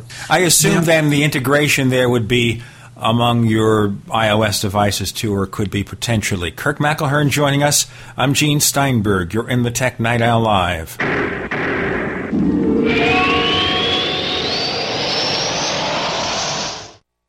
Graphic Converter is the image manipulation tool for the rest of us. It does not use any database. You get full control of all your files. Want to view the images of a folder? Drag it into Graphic Converter, and a powerful browser opens up to show your image files. You could use it for slideshows. You could use it to import images from digital cameras or from scanners. Need to do some image editing? You can do that too in Graphic Converter. Also print catalogs. Convert from so many formats I can't even list them. Download now to see if Graphic Converter is good for you, like 1.5 million other users. Guess what? You could save money when you buy Graphic Converter. Use the coupon code Night Owl. Use the coupon code Night Owl to get a special price for Graphic Converter. Go to lemkesoft.com. That's Lemke soft.com. Lemkesoft.com. Lemkesoft.com. The collapse of the dollar is imminent. You can protect your wealth by buying gold, silver, and strong foreign currencies, but what if the government confiscates your precious metals, implements exchange controls, or nationalizes your retirement? You need a backup plan. That's why you must move your wealth into an offshore asset protection structure. Go to collapseproof.com to get your free special report and discover how to store your gold and silver in the world's safest vaults, or how to hold foreign currencies in a way that's safe from bank failures, bank runs, or exchange controls. Learn how the U.S. government failed to collect a $36 million claim because the defendant legally used an offshore asset protection program. This is what you need to keep your wealth safe when the dollar collapses, and collapseproof.com can help. Our programs are 100% compliant with U.S. law, but you must act now before it's too late. Call 800-798-2008. That's 800-798-2008. Collapseproof.com. Asset protection in financially unsafe times. Sore throat? Spray that with Dermatol. Diaper rash? Spray that with Dermatol. Ouch! Burn or cut? Spray that with Dermatol for shockingly fast relief. If you had room for only one first aid product in your preparedness kit, you need Dermatol because it works on almost every skin irritation or injury. All natural Dermatol brings amazing relief to burns, cuts, scrapes, bites, boils, shingles, rashes, elderly skin tears, even chronic diabetic ulcers and bed sores. Dermatol is an all-natural, antimicrobial, antiviral, and antifungal wound cleanser that speeds healing with no side effects, is safe for all ages and skin types, and is even safe enough to spray on sore throats or onto sore eyes. Read our many testimonials at dermatol.com, spelled DERMATOL.com. Order online at dermatol.com or call 800-217-6677. That's 800-217-6677. Effective, efficient, economical. Spray it all with Dermatol. There's a man named Dr. Wallach who is anything but your typical doctor. Both a veterinarian and naturopathic physician, Doc asks, why does the United States spend more money on health care by far and still rank 50th in health and longevity worldwide? He believes that people should empower themselves with a basic understanding of nutrition, taking charge of their life, and attain optimal health and longevity through nutrition, not by toxic prescription drugs leading to side effects. This is clearly a deadly recipe. The good news is Doc Wallach's message is resonating with an increasing number of Americans who are waking up to all the big government and big pharma manipulation of our healthcare system. I like what Doc Wallach is saying and doing to enlighten people about healthcare and have joined forces to help this tireless crusader spread his message. Visit InfoWarsTeam.com and listen to Dr. Wallach's Deadly Recipes lecture. It makes a lot of sense, and I want you to join our InfoWars team. Go to InfoWarsTeam.com. That's InfoWarsTeam.com. Are you tired of searching for great talk radio? Something more important. Search no more. We are the GCN Radio Network. You're listening to the Tech Night Owl Live with Gene Steinberg. You never know what to expect. We return with Kirk McElhearn. I'm Gene Steinberg. You're in the Tech Night Owl Live. We've been exploring the iPad 2, the good, bad, ugly. Mostly it's pretty good. And I think Apple has set up a really good blackboard here for the future with capabilities for the future, and we have to see how this plays out in iOS 5. So before we go into some Lion-related discussions here, I want to cover a couple of more things. Looking at iOS 5, is there anything there that you think is a must-have then? If we don't cover the file system, what should Apple be thinking of adding? And no doubt it's already added. It's just a matter of testing it and showing us what's going on. Well, just before the break, we were talking about this AirDrop in Mac OS X, and what I was going to get to before you cut me off for the break was to say that while this is working in Macs, what's interesting about the way it works is it doesn't require a Wi-Fi router. Devices can detect other devices and automatically create an ad hoc 3, 2, 1. Devices can detect other devices and automatically create an ad hoc network to exchange files. I would see something like this being added to iOS. So two people sitting next to each other in a coffee shop can pass a file from one to the other without any sort of network voodoo. One sees the other, sends the file, and the other one, the first person gets a dialogue asking if he wants to save it, as a way to exchange things much more easily across these devices. Other than that, again, the whole file system thing, all the tech journalists are going to complain that there's no file system, and Android has a file system, which I don't even know, to be honest, if it does. I don't think we're going to see it. I think we're going to see more refinements. I think we're going to see more speed. I think we're going to see different ways of displaying things. I think maybe different ways of organizing applications. I think we're going to see true multitasking, kind of like Expose in Mac OS X, where you can see all your windows at once instead of having to double-click the little home button and click another thing. I think we'll get to the point where multitasking will be just a swipe away. But again, there may be some revolutionary ideas, but I can't see a whole lot of them standing out for things that people are begging to have in iOS. I see a cleanup around the edges. I mentioned better notification of the push notification system, for example.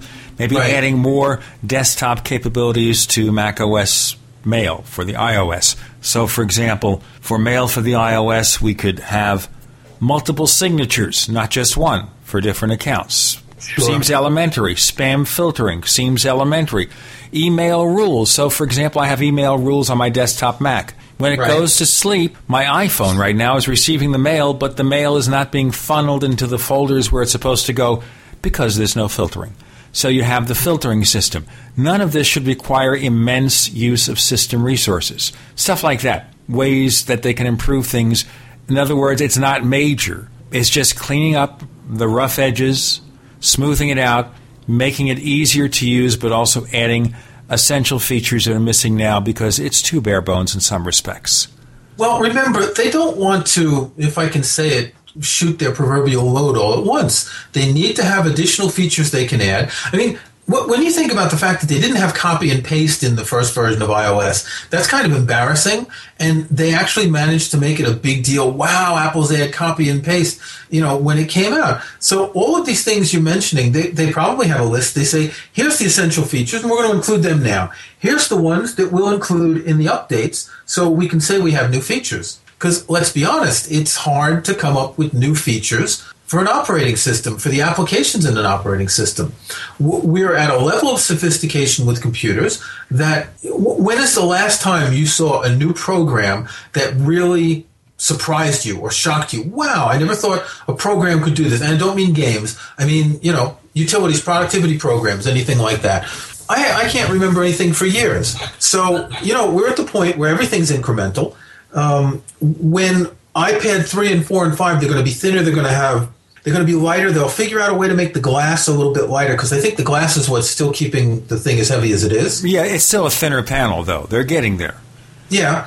Maybe it'll be carbon fiber, and that'll be a little lighter, and there'll be better battery life and faster processor, but it's essentially going to be the same thing. It'll just look a little bit better. A lot of the creativity is not going to come just from Apple, because the iOS just enables you to run apps. And, of course, Apple has some of their own.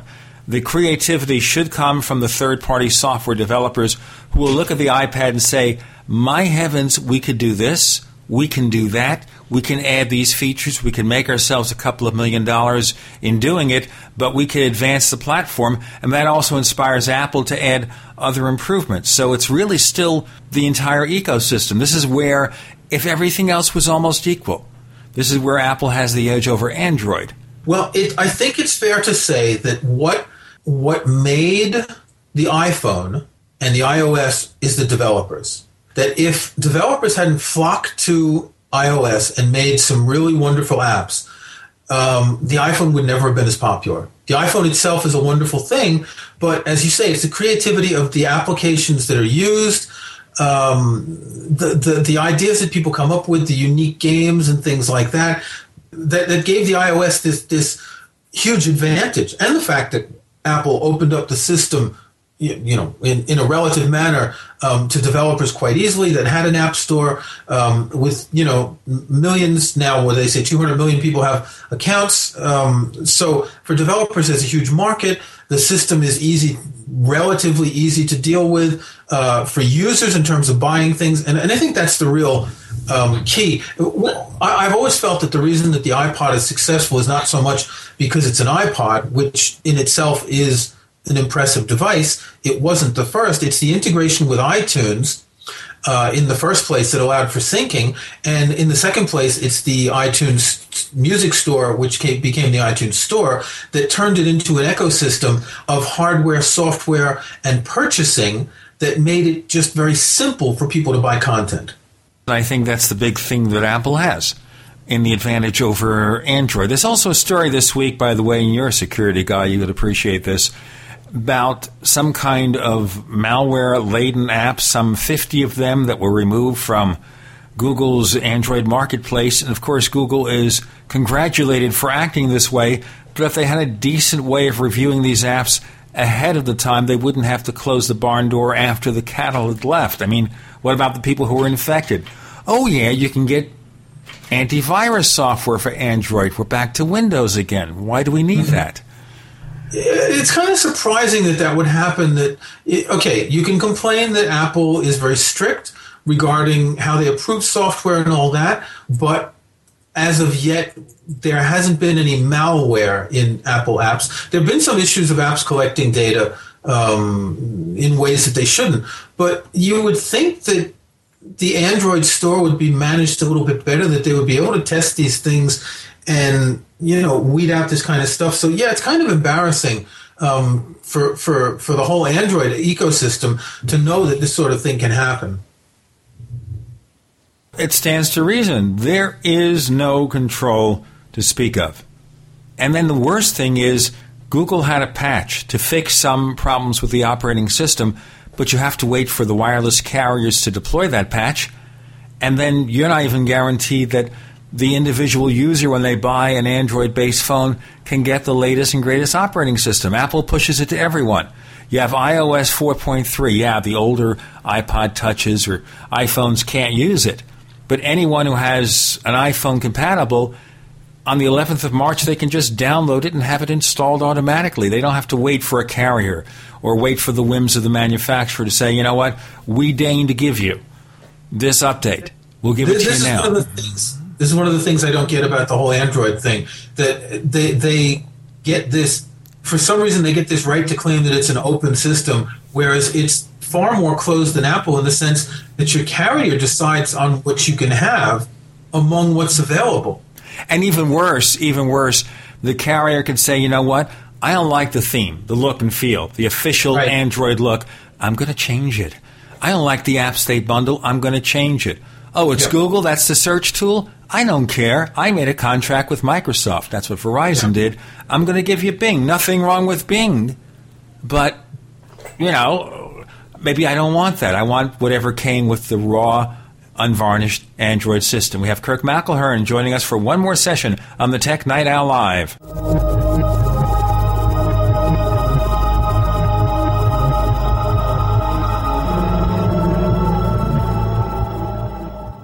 Ray Perkins, a reclusive veteran burned out from the Gulf War, lives tortured by relentless, perplexing nightmares. Nightmares of a horrific battle in deep space and of a mysterious woman suffering in agony for her devastated world. A woman not yet born, calling across centuries to him. Then, a coincidence leads him to his destiny, his chance to alter the universe. Attack of the Rockoids. The former fiction editor for Star Wars and Indiana Jones, Robert Simpson, writes, "The soul of the novel Attack of the Rockoids lies in its heart and passion for building a convincing tale of a love that spans the galaxy. A thrilling story. Attack of the Rockoids is available now. Read a sample chapter and get a special discount off of the cover price at our website, rockoids.com. That's ROCKOIDS.com. Attack of the Rockoids, a novel in the grand science fiction tradition." You really can lose weight while you're sleeping. Guaranteed. AffinityDiet.com introduces Lose and Snooze and the One-Day Diet. Great tasting Lose and Snooze from AffinityDiet.com is the first step in our guaranteed weight loss system. Lose and Snooze will help your body get a deep restorative sleep without the harmful side effects of pharmaceutical drugs. And during deep natural sleep, your body starts to shed unwanted pounds, build lean muscle, and lose inches. Add AffinityDiet.com's One-Day Diet wafers and your metabolism keeps going with all the vitamins and minerals you need with no rebound effect. But don't worry, you're never more than 24 hours from your favorite foods. Learn more about Lose and Snooze and the One-Day Diet at AffinityDiet.com, spelled AFFINITY diet.com, or call toll-free 855-663-3438. That's 855-663-3438. Finally, a diet that succeeds where others have failed from AffinityDiet.com. Going solar for cheap is as easy as 1, 2, 3. If you want to go solar but thought the setup costs were too high, now you can build your own solar panels for less than $200. Don't laugh! We've sold over 45,000 solar do-it-yourself kits. Watch our introduction video at 123cheapsolarvideo.com. The video is free, but it won't last long. Save money on electric bills and get off the grid. Go to 123cheapsolarvideo.com right now. Our website again is 123cheapsolarvideo.com. Hi, this is Ted Anderson. Have you ever wondered why banks, stockbrokers, investment advisors won't talk about gold IRAs? They've been available since 1986, yet the financial industry won't recognize the value of gold for your retirement. Gold has outperformed paper investments, yet no word about IRAs. If you would like to have gold for your retirement, call 800-686-2237. Don't get left behind by rising inflation and low returns. Call 800-686-2237. Secure your future and call 1-800-686-2237. Men, take control of your prostate health without the risk of nasty side effects with Prostate Secure. Early detection, regular prostate exams, and PSA tests are a must for men over 40. Listen, if you have symptoms of an enlarged prostate but don't want to take a drug with possible nasty side effects, or if you're over 40, then use Prostate Secure, a natural dietary supplement for men. Prostate Secure is a scientifically formulated blend of clinically significant amounts of natural ingredients. It brings together the most powerful plant sterols like beta-cytosterol and saw palmetto, along with antioxidants such as vitamin D3, resveratrol, and lycopene to support good prostate health, proper urinary flow, function, and more. Check out prostatesecure.com. Order online and save 10% with promo code SAVE10 or call 1-800-239-9432. That's 800-239-9432. Or visit prostatesecure.com. Take control of your prostate health naturally with Prostate Secure. The GCN Radio Network, providing the world with hard-hitting talk radio. GCN. Great talk radio starts here. You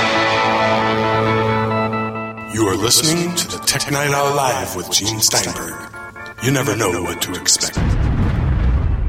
We're back with Kirk McElhearn, author and commentator. We've talked about iPad 2, possibilities for iOS, a little bit of Lion, but in advance of the release of iOS 4.3, we got a new version of iTunes. Tell us about it, Kirk. Yeah, iTunes 10.2 came out the day of Apple's iPad 2 presentation, and Apple said basically the changes are compatibility with the iPad 2 and with iOS 4.3. But I took a quick look at it as soon as it came out. I wrote an article for Tidbits because I found so many changes that I was actually surprised.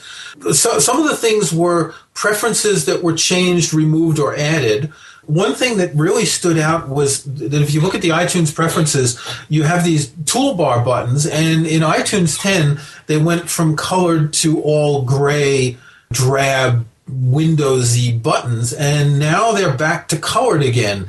Now, everyone who complained about the black and white icons in the sidebar is hoping that Apple's about face and the preference toolbar buttons might want to do the same thing in the sidebar. The most interesting thing, though, is the new implementation of what's called home sharing. Now, home sharing is either the way that you can share your content over your network. So one iTunes library on one computer will show up in the sidebar of another copy of iTunes, and you can listen to content. It's also a way that you can copy content from one computer to another if they're authorized with the same iTunes Store account. Home sharing in iOS 4.3 is going to expand a little bit, so you can actually, using an iOS device, listen to content or even view content that's in an iTunes library. So my scenario here in my home in the French Alps is when I want to sit outside and watch the mountains grow and listen to music, I'll take an iPod, but wow, I don't have all my music on my iPod Touch, and it doesn't have a lot of capacity, and wouldn't it be great if I could just access my iTunes library and listen to my music, and oh wow, now I'll be able to do that. Obviously, it goes further than that. If you have a bunch of videos, TV shows, movies, or whatever in your iTunes library, and you want to lie down in bed and watch a movie, you don't have to plug your iPad in, sync the video, and then go back to your bed to watch it. No, you just load your iTunes library and start watching it on the iPad. So this is bringing a situation where we're closer to having a sort of a centralized iTunes server that can provide content to different computers in your home. And in fact, the way it works now, you could almost set up one copy of iTunes with all your content. The only thing you can't do is sync from a different machine to an iPod, getting content from that library. So that's the next step. But right now, the way the home sharing is going to work is extremely interesting because you'll be able to get content to any sort of Apple device, be it or even a Windows PC, computers and iPhones and iPod Touches and iPads. Okay, where would you improve this? Do you think that's, of course, the bee's knees, or is there more that Apple could do to make it better? Well, what I think, and I wrote an article for Macworld a few months ago talking about an iTunes server. The first thing you would need is you would need to be able to sync from, let's say that your desktop computer, your iMac has your iTunes library, and your laptop in a different room you're using to share that library. So you're able to access all the content. It would be great if you could plug your iPod into that laptop and sync your music and your videos from the library, which is on a different computer. Now, there are bandwidth issues here because depending on how much you're going to sync over a Wi-Fi network, it's going to take a certain amount of time. You can get a few megabytes per second with the fastest Wi-Fi today, but it's not a constant speed. So if you're going to be syncing, HD videos or something to an iPad, it can take a while. But that's really the next step that they need to do to turn iTunes into something where a single copy of iTunes can function as a server for a group of home users. This, of course, is another argument in favor of my suggestion that you have the ability, at least on iPad 2, to have wired networking. So when you need that extra throughput, where Wi-Fi isn't sufficient, you can just plug it into your network, and on your Mac and PC, you can just smooth the files over, and you're limited only by the speed of your hard drive. Of course, if they have a music library like Kirk McElhearn does, it'll still take 3 days. Well, the problem is that most people don't have wired networks. You and I may have some Ethernet. You do have the capability. I mean, if you have an Apple AirPort Extreme, you have extra Ethernet ports. Almost every major router has extra ports for wired networking. You need to be plugging an Ethernet cable into that AirPort Extreme, and you need to be in a position where you're close enough to do so. No, wireless is the wave of the future. The only reason we know that. We know 4G is supposed to be faster than just about the fastest cable internet you can get now. Sure. Exactly. So, no, I don't see the wired connection being useful. But what I do see is, here's the scenario. You've got your Mac Mini, let's say. You set up a Mac Mini as a server. You've got all your iTunes in there, and each user connects to that library, creates their playlists in their individual computers, and is able to sync from their individual computer all that content over the network. They can play it whenever they want. There's a new setting in iTunes 10.2 that says that when you play something from a shared library, it updates the last play date and the play count on the computer where the files are actually located. A lot of people, I particularly like this because when I play something, say, off my Apple TV, I have a bunch of smart playlists that say, music by whatever artist that I haven't listened to in a long time. So if I stream to my Apple TV, then it doesn't get updated, and that kind of messes up my playlists. So the situation is now that the sharing is such that you can basically have a satellite computer that's going to interact with your iTunes library and update all the information exactly as you really need it to happen. The server version of Mac OS X is bundled with the client version. It's just a different type of install.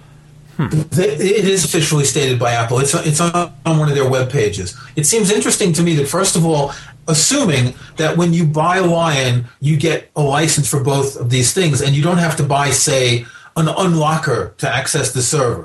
What it means is that instead of selling the server software for $500, they're selling it bundled with Lion, which is, we can speculate, $129. We can assume it's going to be that price. So it's a big price drop. I think what they're trying to do is bring the server concept toward more home users before they roll more server features into the actual client software. And this could be server features that deal particularly with media such as iTunes and iPhoto. It could also be more server features for sharing files. I think that we definitely have a future where a server is something that we're going to... A lot of people are going to have a server at home and they may not even realize it. It may get so simple to use that it'll be trivial. Well, when you're looking at the information here, Apple is basically referring to very basic setups. But if we're talking about, obviously, a product that used to be $499, right, and now it's part of a $129 system installation, okay? Right. This is a humongous improvement because it means now that those who are considering using Mac OS X server have no excuse. You buy a copy of Mac OS X, use it either way. Do what you want. Experiment with it. Of course, Apple's not producing an Xserve anymore, but, their audience didn't want those. Well, they're selling the Mac Mini server, which is extremely popular among small businesses as a workgroup server and all that. If you notice, one of the features they present when they talk about server is file sharing for iPad. What it says is enabling WebDev and Lion Server gives iPad users the ability to access, copy, and share documents from applications such as Keynote, Numbers, and Pages. So they're looking at this concept of a file server specifically designed for the iPad, which, as we said earlier, doesn't have a file system, which really opens up the same question: will they do that on Mac OS X client, to have some sort of a system where instead of having to share files through iTunes as you do now, with drag and drop system, there'll be a different kind of file sharing system over a network. I think it's pretty much a given that that's going to happen. Whether it'll be in Lion or not, it depends on a number of things. We'll go more into Lion in future episodes of the show with Kirk McElhearn and other guests. But right now, Kirk, tell us where we can find more of the stuff that you write about. Well, macworld.com, where I write regular columns. I wrote an article for Tidbits about what's new in iTunes 10.2.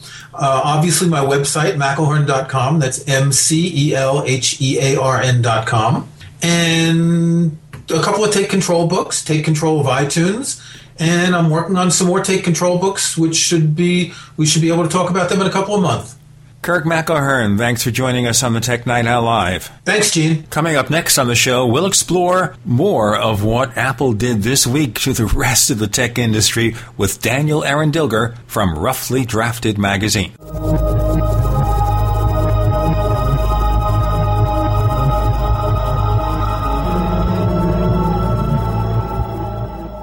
Hi, this is Ted Anderson. If you'd like to listen to GCN programs on the go, I have great news. GCN has created a Droid and iPhone application, and it's free. Just as easy as going to GCNlive.com, click on the banner, and download. Before you know it, you'll be listening to your favorite hard-hitting GCN shows, live or on demand, right on your Droid or iPhone, 24/7 and on the go. So download the Droid and iPhone app free by clicking on the banner at GCNlive.com. Thanks again for listening to GCNlive.com. Again, that's GCNlive.com. Hi, this is Ted Anderson. Have you ever wondered why banks, stockbrokers, investment advisors won't talk about gold IRAs? They've been available since 1986, yet the financial industry won't recognize the value of gold for your retirement. Gold has outperformed paper investments, yet no word about IRAs. If you would like to have gold for your retirement, call 800-686-2237. Don't get left behind by rising inflation and low returns. Call 800-686-2237. Secure your future and call 1-800-686-2237. Welcome back to the Tech Night Owl Live, where you never know what's going to happen next. And now, here's Gene Steinberg. We have Daniel Arendilger of Roughly Drafted magazine at roughlydrafted.com. He also hangs out at Apple Insider at appleinsider.com. That has nothing to do with Apple Cider. It has something to do with Apple Insider, right, Daniel? Yeah, that's true. Okay, let's just perceive what's happened this week. Motorola has a brand new tablet, spending large amounts of money on their brand new tablet computer, and then Apple comes out with the iPad 2. Steve Jobs is still alive, obviously, and they must be really in strange condition right now, wondering what they do next. Well, it seems an awful lot like 2009, when, remember, Palm came out with the Pre in January, and they were talking about how it was going to blow the iPhone away. And a lot of people that saw it it was a cool demo, and had nice graphics and stuff on it, and it used a faster chip than the iPhone from the previous year. And there a number of pundits started making these predictions that it was going to blow Apple away. And at the time, I remember thinking, well, first of all, Palm doesn't have a lot of the things that Apple has in the market. They don't have retail stores. They don't have the apps, a lot of things that are kind of backing up the iPhone. But secondly, I mean, when you look at a competitor releasing a product, Apple's historical secrecy should lead you to maybe predict that perhaps Apple is not going to just keep selling last year's product, even though they're not talking about what they're going to do. So, I mean, what happened with the Palm Pre is that right before it went on sale, Apple came out with iPhone 4, which had the similar kind of processing capabilities, but it had a lot more mature software because Apple had been working on it for 3 years already. I mean, the software upgraded to take advantage of this new hardware. It wasn't all entirely brand new frameworks and APIs and everything. So, Palm was trying to enter the market, which is very difficult to do, something that's already kind of established, and they found out that's quite a difficult task. And Motorola is kind of doing this exact same thing against the iPad. So the first iPad came out. It was very successful the first year. And in January of this year, they announced this Zoom. And they made it sound like the iPad was just, yesterday's news, and the Zoom was going to be great because it had a faster processor and some other benefits. It had this, Android 3.0 with this 3D, more complex user interface. But why did they use the name Zoom with an X? It sounds like Zune. It does. That seems like a bad choice of a name. What were they thunking or thinking? Who could have thunk it? Well, Apple has very predictable names. I mean, they have names that kind of all fit together. Motorola is kind of all over the place. And until kind of recently, in the last year, they started kind of getting their stuff back together and working with Verizon and having this whole kind of Droid branding. Historically run into this problem where they had all these different groups working on different things. So they had kind of internal competition, and it was creating a mess. And so finally they kind of got together with this Android strategy and sort of started coming back into the black. They weren't losing money anymore, and they were doing better, based largely upon being able to sell, kind of being the top tier Android maker in the United States. They're competing against HTC, which is kind of smaller, but Motorola has branding and they kind of focus the resources on a few phones. So coming out with the Zoom is kind of an odd strategy because it doesn't use the same software. It doesn't use the same version of Android. It uses a completely different version that's kind of targeted for a totally different type of product. I mean, the iPhone and the iPad are different, but when you use them, they're very familiar. You go back and forth between them, everything works the same. It's the same operating system with just some minor differences to accommodate the different size screens, like a different way that mail is laid out, that kind of thing. Yeah, I mean, there's actually quite a bit of difference, but the way it's presented, it's accessible. So if you're familiar with the iPhone, you start working with an iPad, it's very familiar. And if you're a developer, you're creating iPhone apps, it's not too much of a stretch to create iPad apps. Whereas with Motorola, they're using the same core operating system, but the user interface is quite different. So it can run older apps, but it works them in kind of a different way. The settings and everything are completely different. So it's kind of like going from XP, which people are familiar with Windows XP, jumping to Vista, where everything looks completely different. The settings are in different places. Stuff is not going to work the same way. And on top of that, it requires kind of a whole new generation of software to run. So it's not difficult to understand that Android 3 is running into just their strategy is, in my opinion, not very well thought out. If you're trying to leverage what you've already done, you expand upon it in a way that your existing customers will be able to recognize. They didn't do that. They came up with this whole new ballgame. It's very odd. And the name, like you say, that's very odd that they would evoke Microsoft's iPod killer. That's not really something you want to bring up in comparison when you're doing that kind of product.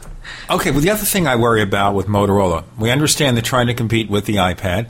They had to have known that Apple would probably introduce a new model on or before spring, because that's their way. It's Apple's way. We know that's going to happen. Every rumor site has it. And a lot of the guessing about what the iPad 2 would take was pretty well on the mark, really. So they already know that whatever hardware advantages they have, those will be largely equaled, supplanted, whatever, by Apple. The second thing they ought to know is, how do you sell a product to compete with the number one, but you want more money for it? How do you do that? What kind of mindset says it's going to be $799 or $800 when the basic iPad is $499? Yeah, those are really weird decisions, too. Everyone kept talking about Android like it was going to usher in this whole bunch of far cheaper devices, and it's not. Android phones are not significantly cheaper. There are some kind of low-end models that Apple doesn't currently make anything that's designed to be sold for $100. I mean, although they have the last year's, the 2009 3GS is still being sold for $49. But in the tablet market, there's more opportunity because there's fewer models are going to be subsidized by carriers. So price is becoming more important, and it's a more expensive product. And you already have from last year, you have all the products were the same price as the iPad or more, and they were smaller. They were like little kind of oversized smartphones instead of like a iPad-sized tablet. And those didn't work out really well. I mean, people weren't willing to pay the same or more for less. So you'd think this year they would kind of clue into that and think, maybe we have to offer something that's cheaper. The problem is they just can't do that because, Apple has kind of powerful economies of scale going on right now where they can buy, millions of displays and chips and all these different components for really good prices. And so it's very difficult. I'm not just saying that Motorola is stupid. They have a difficult problem engineering-wise set up in front of them. How do you come into the market and make something that's not just going to lose you money? Because if they sell a small number of devices that are cheaper than the iPad and don't make any money, they're not really winning. So they really have to, what they decided to do is kind of come in on the higher end of the market and try to offer something that Apple doesn't. And seemingly not thinking that Apple might be able to match them in most of those regards. That seems kind of naive. I don't know. And the other thing that's kind of weird is in a world, though, Daniel, that the Apple product was always perceived to be more expensive. You know, someone says to them, and the press still does it, you know, Apple's products are much more expensive than anyone else's. And I say, have you looked at an iPod lately? Have you looked at the iPhone? Because it sells against $199, $299 smartphones. Look at the iPad. How do you say Apple is more expensive? So some idiot product manager over at Motorola says, hey, this is a good price point because Apple has expensive gear. They didn't actually look at the price list. Because if they did, they have to be galactically stupid to have come up with this decision. Well, it's pretty unanimous that everyone that I've seen that's looked at the Zoom's price says, what were they thinking? $800? You know, and then kind of after they launch the price, then they say, oh, we have the cheaper Wi-Fi model for, what is it, $600 or whatever it is? $699 or $599, I think, $600. That seems like the wrong. I mean, what you really want to do. I mean, Apple came out and said $499, and then it goes up from there. Instead of saying it starts off at $800 and then goes down. One doesn't make sense to me, but will make a lot more sense coming up. We have Daniel Aaron Dilger of Roughly Drafted Magazine. I'm Gene Steinberg. You're in the Tech Night Owl Live.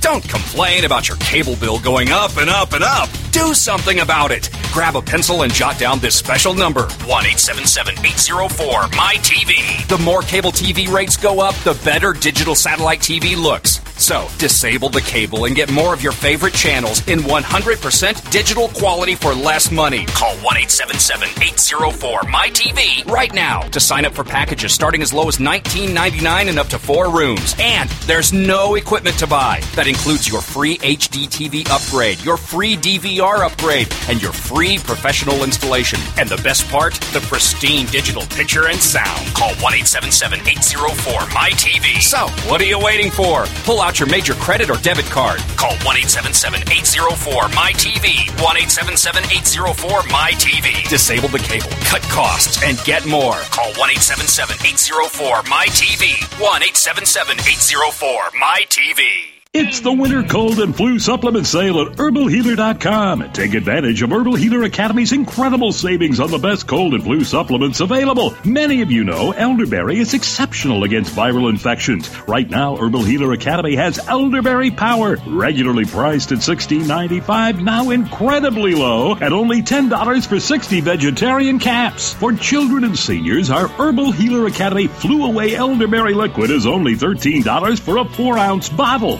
Also on super sale, olive leaf capsules, oregano oil plus capsules, and our incredible Respirate formula, Oregacillin Physician Strength capsules for your lungs. Normally $34.95, now just $25. Hit the winter specials link at HerbalHealer.com for these cold and flu supplement specials and other on-sale products like apple cider vinegar, brain power, and neuro recovery. New customers get a free catalog with your first order. Log on and hit the winter specials now at HerbalHealer.com. Gold isn't for you? Ted Anderson, president of Midas Resources, one of the world's premier gold and precious metal investing firms. I get it. You wouldn't buy gold if you believed that the government is doing a great job, that the Fed will stop handing out trillions of dollars like bailout candy, that Social Security would be there for you. That's not what's happening. You might even pass on gold if the stimulus package wouldn't fuel inflation, or that the dollar wouldn't lose value, or that your retirement would be secure. If all looks rosy to you, then now is not the time to buy gold. For the realist, there have never been more sobering reasons to diversify with gold. Since 2001, the U.S. dollar index has tanked 30% while gold has risen 300%. Right now, savvy investors are adding gold to their portfolios. You should too. Find out what they know. Call us and I'll send you 10 reasons why gold will do very well, free. 800-686-2237. 800-686-2237. That's 800-686-2237.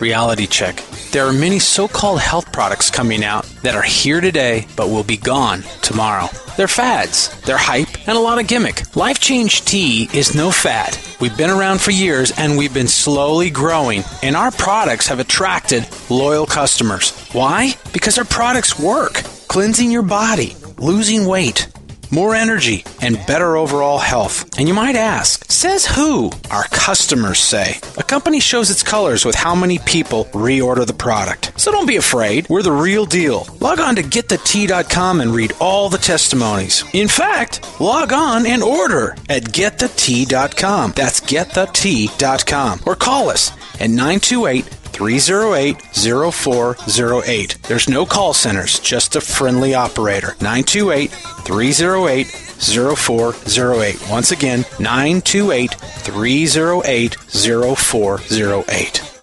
America's #1 source for independent talk radio for over a decade. We are the GCN Radio Network. We want to hear from you. If you have a comment or question about the Tech Night Owl Live, just send it to news@technightowl.com. That's news@technightowl.com. And if you want to catch up on past episodes, we have hundreds of shows for you to download direct from technightowl.com/radio. That's technightowl.com/radio. Or check us out at iTunes.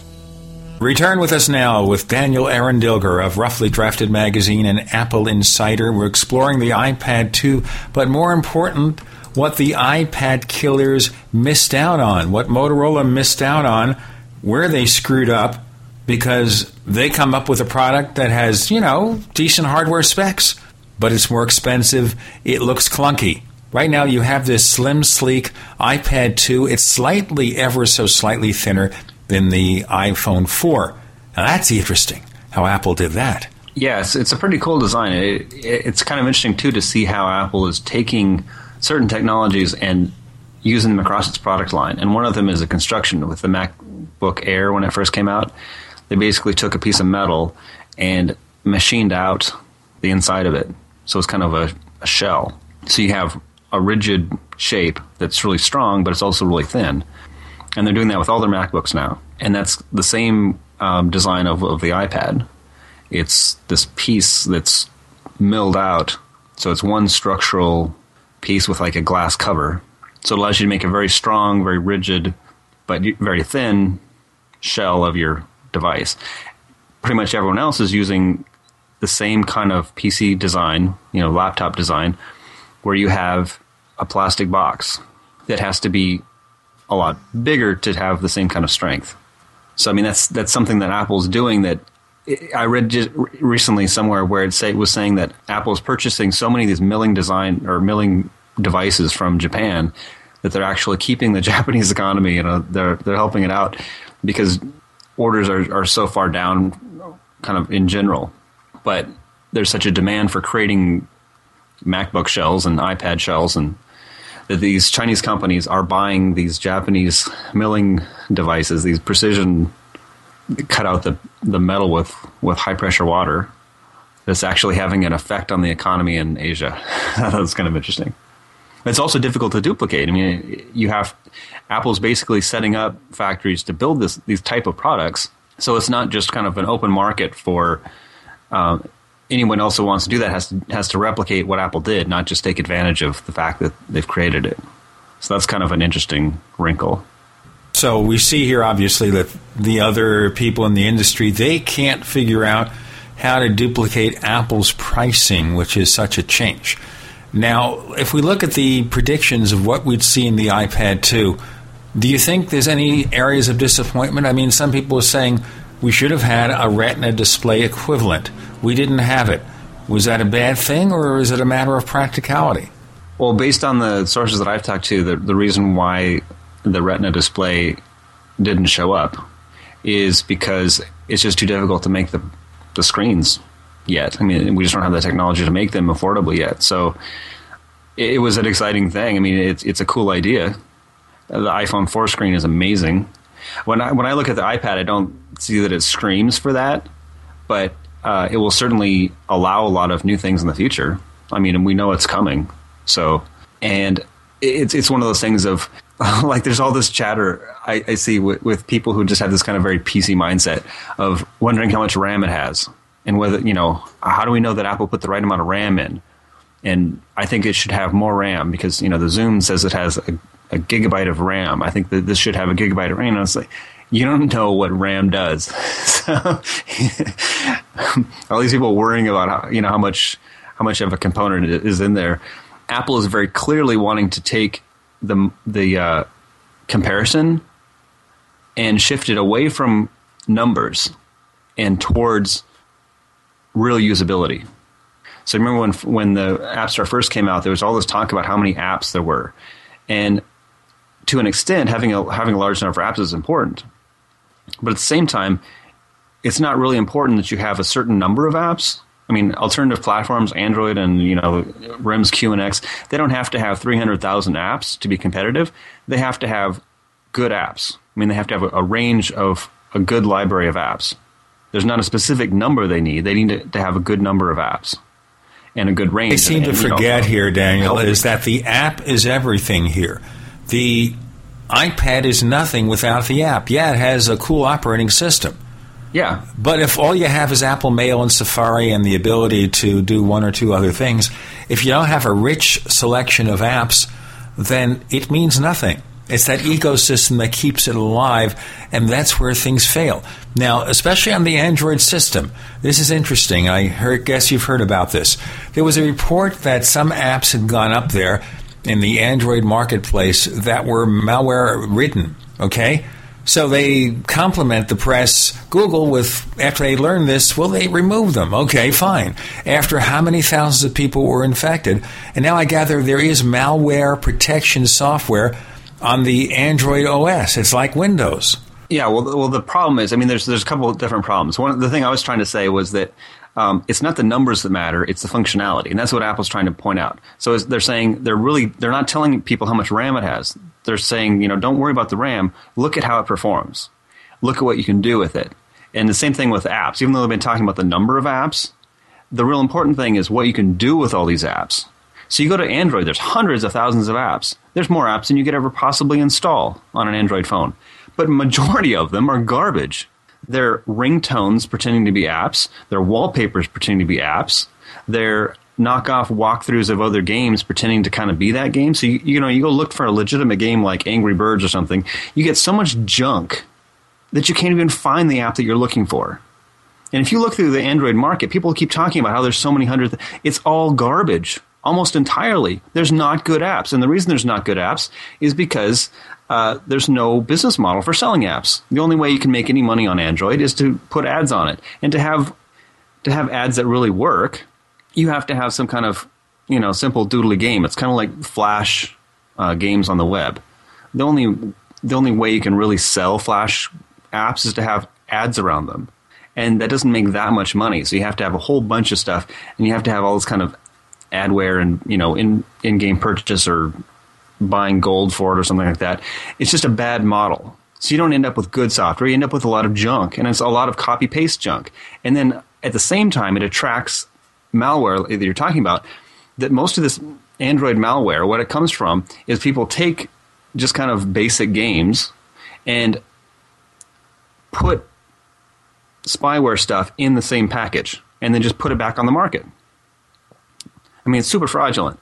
But the fact that Google doesn't do anything to manage apps that go into the market, they don't look at apps, so you can put any sort of thing you want on there. That encourages that kind of behavior. So, I mean, Apple is like, a farm stand selling vegetables where they only sell stuff after it's been checked. Where Google is like, there's a grocery store where you can just like take anything and put it on the shelf, and then if people die, then you can be like, oh, we're going to take that off the shelf. That's not a very good model for selling things that have a health risk, You really want to be able to scan things as they're coming in, not just react to things that are bad. But just in general, I mean, the software market on Android is a complete mess. Daniel Aaron Dilger joining us from Roughly Drafted Magazine. I'm Gene Steinberg. You're in the Tech Night Owl Live.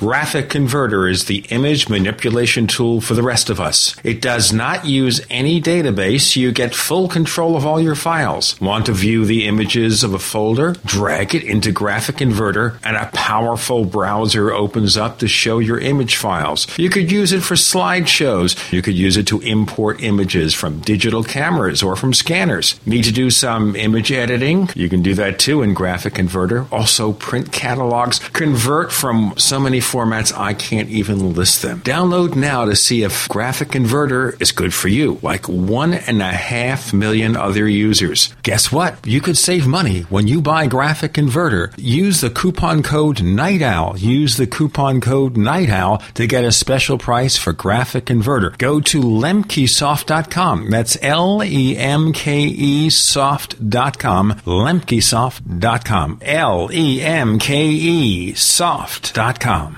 Did you know that drinking pure, high alkaline water is one of the most important factors in maintaining high energy and vibrant health? Most experts agree that the water you drink should be at a pH level of 8 or higher. AlkaVision Plasma pH Drops, available only at alkavision.com, combine a unique formula of only the most alkaline minerals. AlkaVision Plasma pH Drops alkalize your water, ridding the body of harmful toxins, and helps you regain health and energy. Alkalizing your water by simply adding 10 drops of AlkaVision Plasma pH Drops helps the body rid itself of acidic waste, increases oxygen content, and raises the pH of your body to healthy levels. And bacteria and viruses cannot survive in an alkaline high pH environment. Order your bottle of AlkaVision Plasma pH Drops for only $29.95 at alkavision.com. That's ALKAvision.com. Or call 269-409-1776.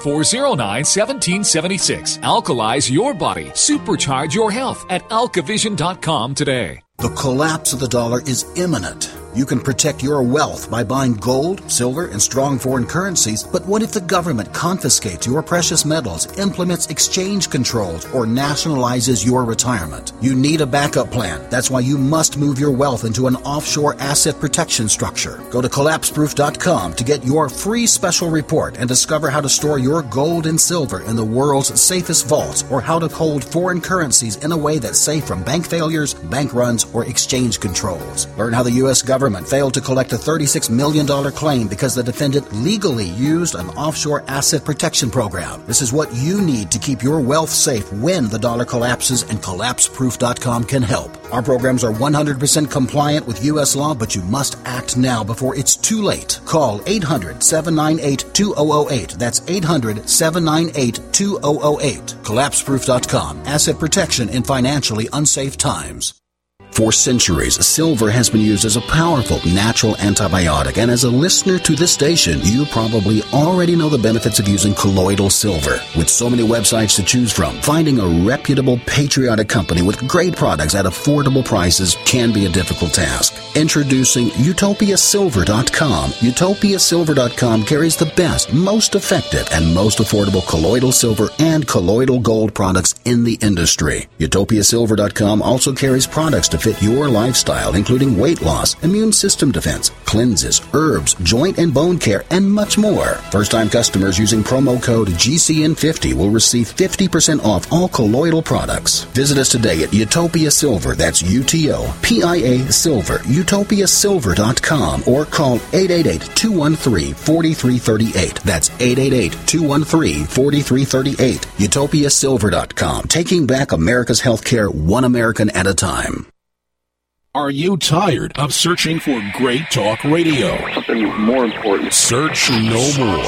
We are the GCN Radio Network. You're listening to the Tech Night Owl Live with Gene Steinberg. You never know what to expect. Two more segments with Daniel Aaron Dilger of Roughly Drafted Magazine and AppleInsider.com. And we'll go into a lot of the stuff he's covered very shortly. But now we're covering the problems with the Android marketplace. And the question I have is, there's so much garbage there, so many problems, so much fragmentation, no guarantee, for example, that somebody who gets a smartphone will ever be able to upgrade to the latest and greatest operating system. There's no guarantee that phone A will look like phone B, because the theme or the color of the interface might be different. The bundle apps will be different. The search engine will be different. So how do you cope with that? At least Windows, it's sort of predictable. It is interesting that the problems that Google is generating for its developers and its users and itself. Because one of the things that I was writing about just kind of recently was, Google's creating this operating system just with the hopes of creating a whole flood of devices that it will use its services. But anybody can take Android and turn it into smartphones that are connected to Microsoft's services instead. That's what Verizon is doing on a lot of their Android phones. Is they've made an arrangement with Microsoft to basically subvert Google's strategy so that it's really pointing everybody to Bing search. And then other, China has been taking Android and using it as a basis for either Chinese Android phones that are connected to Chinese servers and not Google, or forking it into something that isn't even compatible with Android anymore, other Android apps, to create these other operating systems that, of course, aren't connected to Google either. So Google's a little bit shooting itself in the foot here because with the iPhone, Google was a partner. So Google was benefiting. With Android, Google doesn't benefit from every Android phone. Google was benefiting from every iPhone sold. So they're actually creating competition for themselves, pushing themselves out of the market. That's kind of weird. But, that's one of the perils of throwing stuff out there and just saying, hey, well, how is this going to work out? Well, we have all these different operating systems now, and I hear that RIM's new tablet is also going to run Android apps. Is that correct? Well, they found there's two things. One is that the new QNX-based tablet called the Playbook is kind of rumored, I guess. I don't know if it's proven yet, but it's rumored to be able to run Android 2.0 apps. It won't be running Android 3.0 apps unless they basically redesign the device to become an Android 3.0 tablet, which they've been working so hard to compile their own operating system. It seems like odd that they would do that. So it will be able to run like Android 3 Honeycomb tablets, like the Zoom. It will be able to run older software, smartphone software for Android. The problem is, if you create a whole bunch of other platforms that your device will run, there's no reason for anyone to create native apps for the Playbook. So, for example, Apple made the iPad backwardly compatible with the iPhone, but if they had added Flash, and if they had added support for all this other stuff, there would have been much fewer reasons for anyone to create an actual iPad app. Well, the other issue here, and we don't have much time to go with the iPad 2, the other issue is we go back to, well, should Apple produce a 7-inch iPad, even though, of course, Steve Jobs said it's not a good idea. The other problem is, if you have too many sizes and shapes, suddenly you cause problems for developers to have to develop for that kind of arrangement. They're used to doing it on the Mac because there's so many different screen sizes. Suddenly you have other issues there, which may also complicate things. But let me ask you a quick question here before we go on to Lion. I wanted to ask you a few things about Lion. With the iPad 2, looking at what Apple did, is there anything you would have liked to have seen them do that they didn't do, or they could have done better at this iteration of the product? Well, I haven't used it a lot hands-on. There were a couple things on my wish list. One was HDMI, which they did deliver, and they backwardly supported it to the iPhone 4, which blows me away. I didn't know that there was any latent support for HDMI output on the iPhone 4, the iPod Touch. The other thing 720p, so it might be just a data conversion.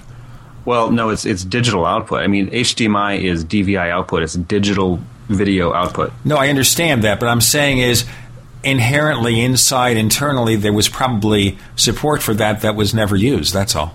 Oh, yeah, there had to be. Sure. But what I'm saying is the only thing that was known previously about how it worked was that it put out VGA, which is analog, like composite video. Sure. From the 1980s. Yeah, but, yeah. Okay. All right, well, they did quite a bit of work there. Obviously, everyone's going crazy. Apple's stock price is soaring. As much about the iPad 2 as the fact that Steve Jobs seemed pretty chipper, even though he was still kind of light-weighted there. Yeah. I got the impression he was kind of a little bit crotchety, like a little bit irritated, like kind of like a genius amongst fools, when he's talking about his competitors and kind of how people have received things. And, he comes out and says, we talked about it being magical and everybody was talking smack and telling us we were, out of bounds. But it does seem a couple comments that he made was kind of like, yeah, let's move beyond stupid. Let's embrace the future and realize that we're in post PC devices. Stop asking about how much RAM it has. Integration is important. It's important to care about how things work and how things feel and design. And so much of the industry does not care. It's just about slopping stuff together to make a product you can push out. All they know is specs. All they know is specs, but the customer just wants things to work, so there's that disconnect. I mean, power users may care about specs, certainly with a car. They care. This car does 0 to 60 in 6.1 seconds, and it beat the pants off the other car, which does 0 to 60 in 6.3 seconds. But how do you ever tell the difference? Well, I mean, that type of spec is a benchmark, and that makes sense. It makes sense how fast the iPad works. It makes sense how fast you can do things. But, I mean, if you're talking about the size of the pistons or the displacement or something like that, I mean, that doesn't really matter. It doesn't really matter unless you're a mechanic, maybe.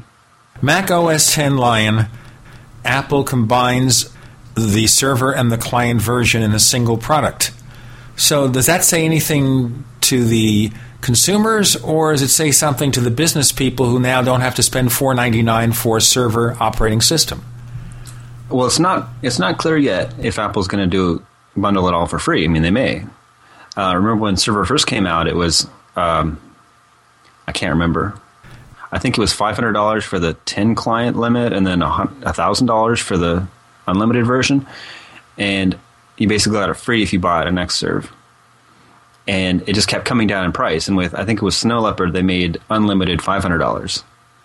And here's what Apple says. Let's just look at what Apple says at the site, because I think that's the most important thing. Because the official word is Lion Server is now part of Mac OS X Lion. It's easy to set up your Mac as a server and take advantage of the many services Lion Server has to offer. Then goes into the specs. It says nothing about it being something that you have to unlock. It's there. It's part of it. No, I mean, it appears that they're going to just, include it. That's it. That's what they're saying. I'll take their word for it right now because we're, 4 months away from the final release?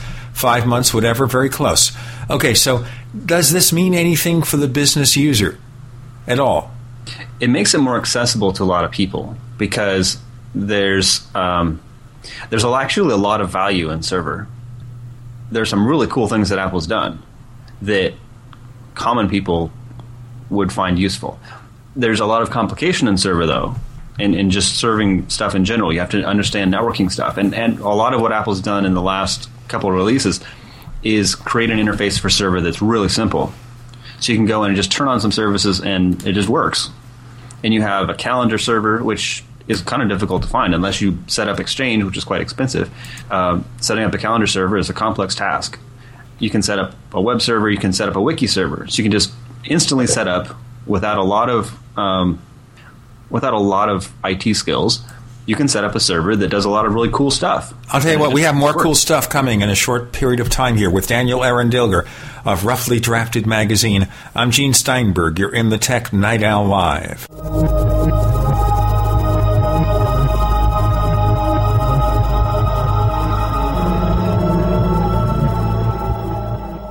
Hey neighbors, Nuance offers Dragon speech recognition for a variety of platforms. Dragon Dictate for Mac, Dragon Naturally Speaking 11 for Windows, and Dragon mobile apps for BlackBerry, iPhone, and iPad. No matter how you compute, Dragon instantly converts what you say into text, helping you be more productive just by talking. Find out more at GetDragon.com. That's GetDragon.com. GetDragon.com. You expect professional service from your doctor, your accountant, and even the girl who takes your morning coffee order. Why not from your domain registrar, too? Namecheap.com provides stellar service with no sneaky upselling. We offer more features and security options for your website than there are ways to order a latte. And new domains come with WhoisGuard to protect your personal info. At Namecheap.com, you can get your domain for as low as $2.99. Now is a great time to get to know Namecheap.com. Sore throat? Spray that with Dermatol. Diaper rash? Spray that with Dermatol. Ouch! Burn or cut? Spray that with Dermatol for shockingly fast relief. If you had room for only one first aid product in your preparedness kit, you need Dermatol because it works on almost every skin irritation or injury.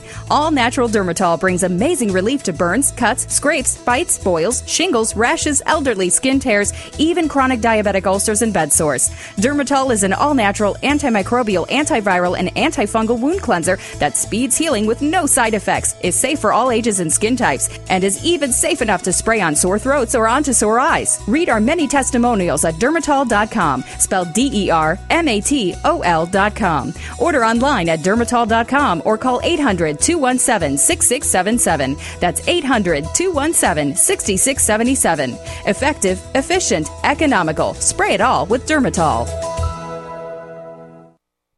Never buy home canning jar lids again. No kidding. When you buy Tadler reusable canning lids once, you'll never buy canning lids ever again. Safely store emergency preparedness foods for years. Traditional metal lids are single-use throwaways containing BPA. But Tadler reusable canning lids are guaranteed to last a lifetime when used as designed for home canning. Tadler lids are made with a USDA and FDA-approved food-grade plastic, safe for direct food contact, and contain no BPA. Tadler lids are dishwasher safe, usable with standard pressure or water bath canning, eliminate food spoilage from acid corrosion, fit standard mason jars, are indefinitely reusable, and are proudly made in the USA. Place orders at reusablecanninglids.com or call 1-877-747-2793. 877-747-2793. Call 877-747-2793 or go to reusablecanninglids.com. That's reusablecanninglids.com for Tadler reusable canning lids, the original since 1976. This special announcement is brought to you by Renaissance Charge. Have you ever wondered if you could make your car run on 100% electric power for free?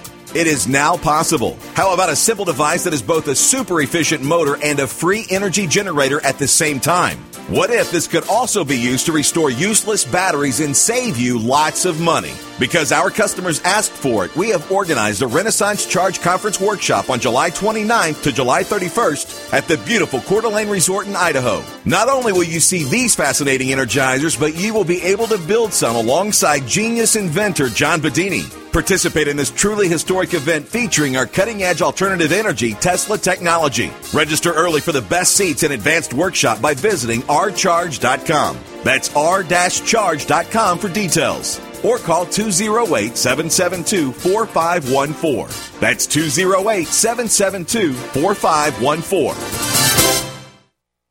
The GCN Radio Network, providing the world with hard-hitting talk radio. GCN.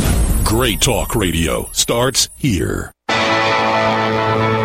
You're listening to the Tech Night Owl Live with Gene Steinberg. You never know what to expect. We have Daniel Arundilger of Roughly Drafted Magazine and AppleInsider.com.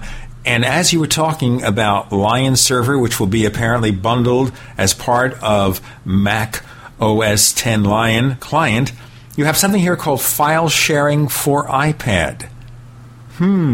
What do we mean by that? Well, the iPad doesn't support general file sharing. It doesn't support, like AFP or the historical kind of file sharing from the 80s, from the 90s. Or SMB or something like that. But it does support WebDAV, so it's an easy way to put files on a server that you can just see from the iPad. So that's just kind of a streamlined way. There's something else that it's not in iOS 4.3 yet, but it's coming in the future, obviously. It's on Lion, this AirDrop, that basically allows you to... For some reason, file sharing is really complicated to a lot of people. They don't get it.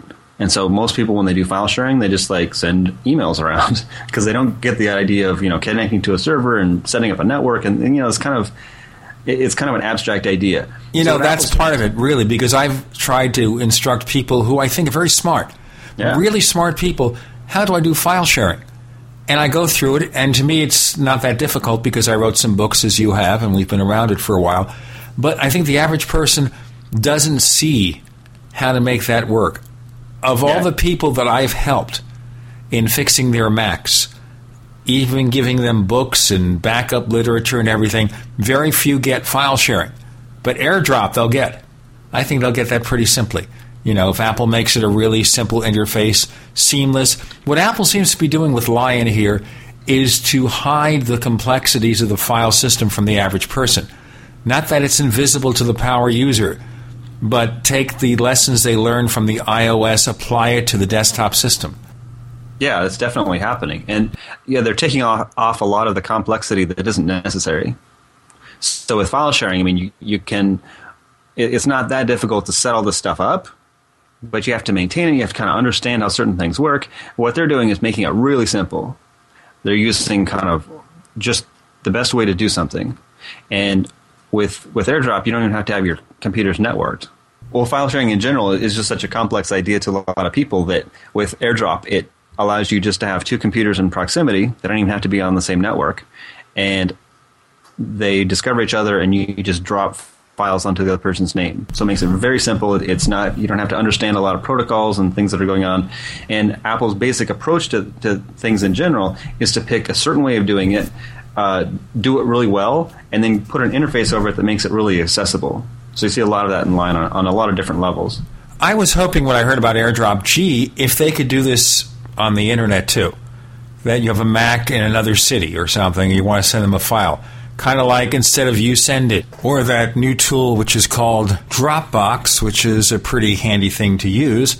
This is Apple's iteration. Well, you can already put stuff on your iDisk. Granted, Daniel, but it's not seamless. You first have to log in and go through that rigmarole. It's not something that just happens. It's not like other tools that are so easy to use, like Dropbox. Drag and drop it, there it is.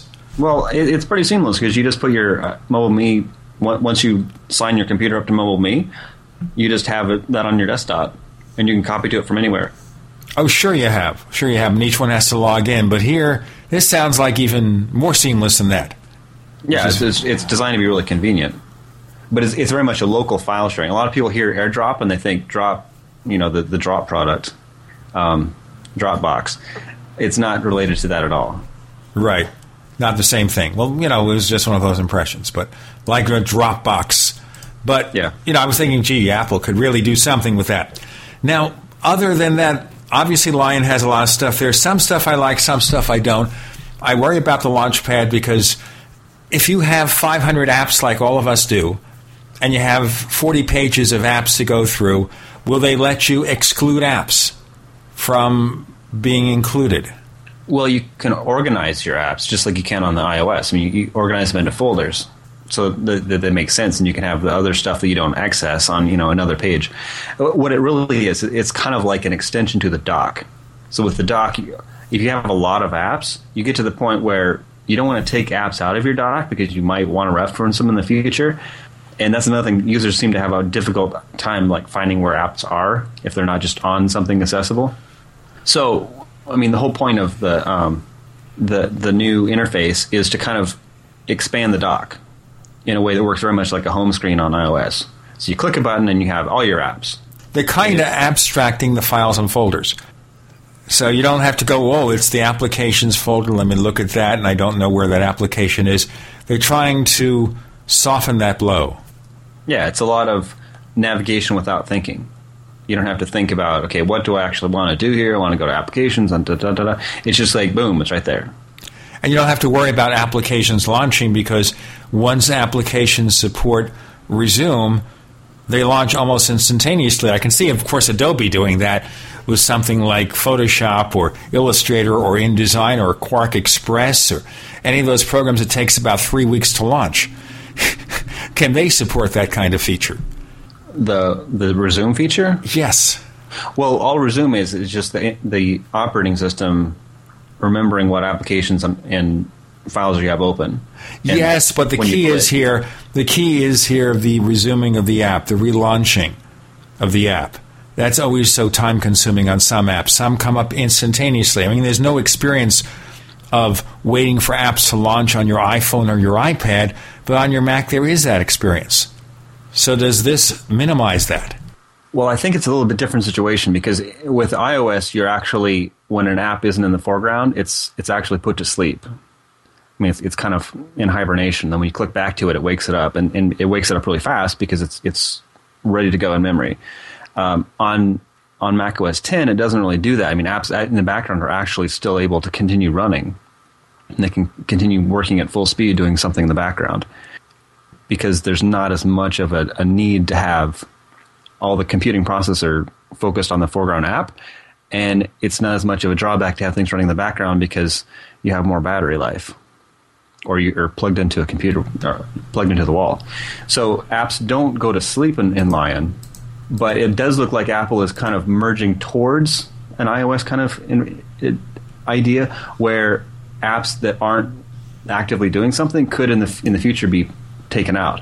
And there's this kind of idea of apps save documents all the time so that there isn't this process when you shut down you have to ask, what do you want to do with this file? What do you want to do with this file? They're just saved.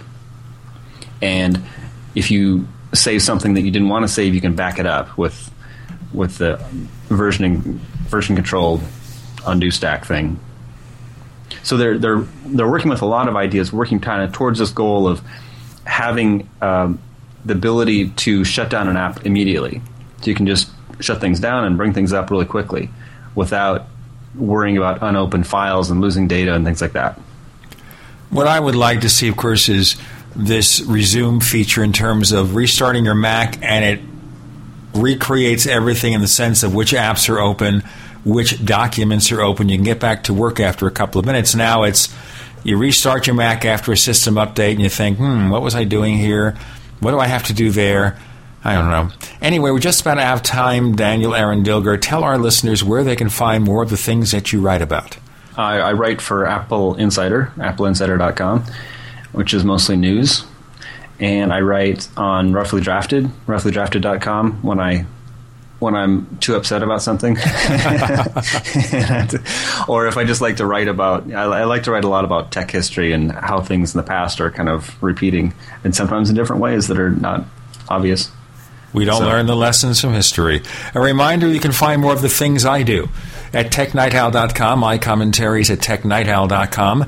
On Twitter, it's Tech Night Owl. Tech Night Owl at Twitter. So follow us. Maybe we'll follow you. If you have a comment or a question about the Tech Night Owl Live, we do want to hear from you. The address to write us, news@technightowl.com, news@technightowl.com. I want to assure each and every one of you that we read every email that we get, and we try to answer most of your messages. The other radio show, the world-famous The Paracast, about UFOs, things that go bump in the night, at Paracast.com. That's Paracast.com. A special thank you to our old friend Daniel Aaron Dilger for joining us this week on the Tech Night Owl Live. Great. Thanks for having me, Gene.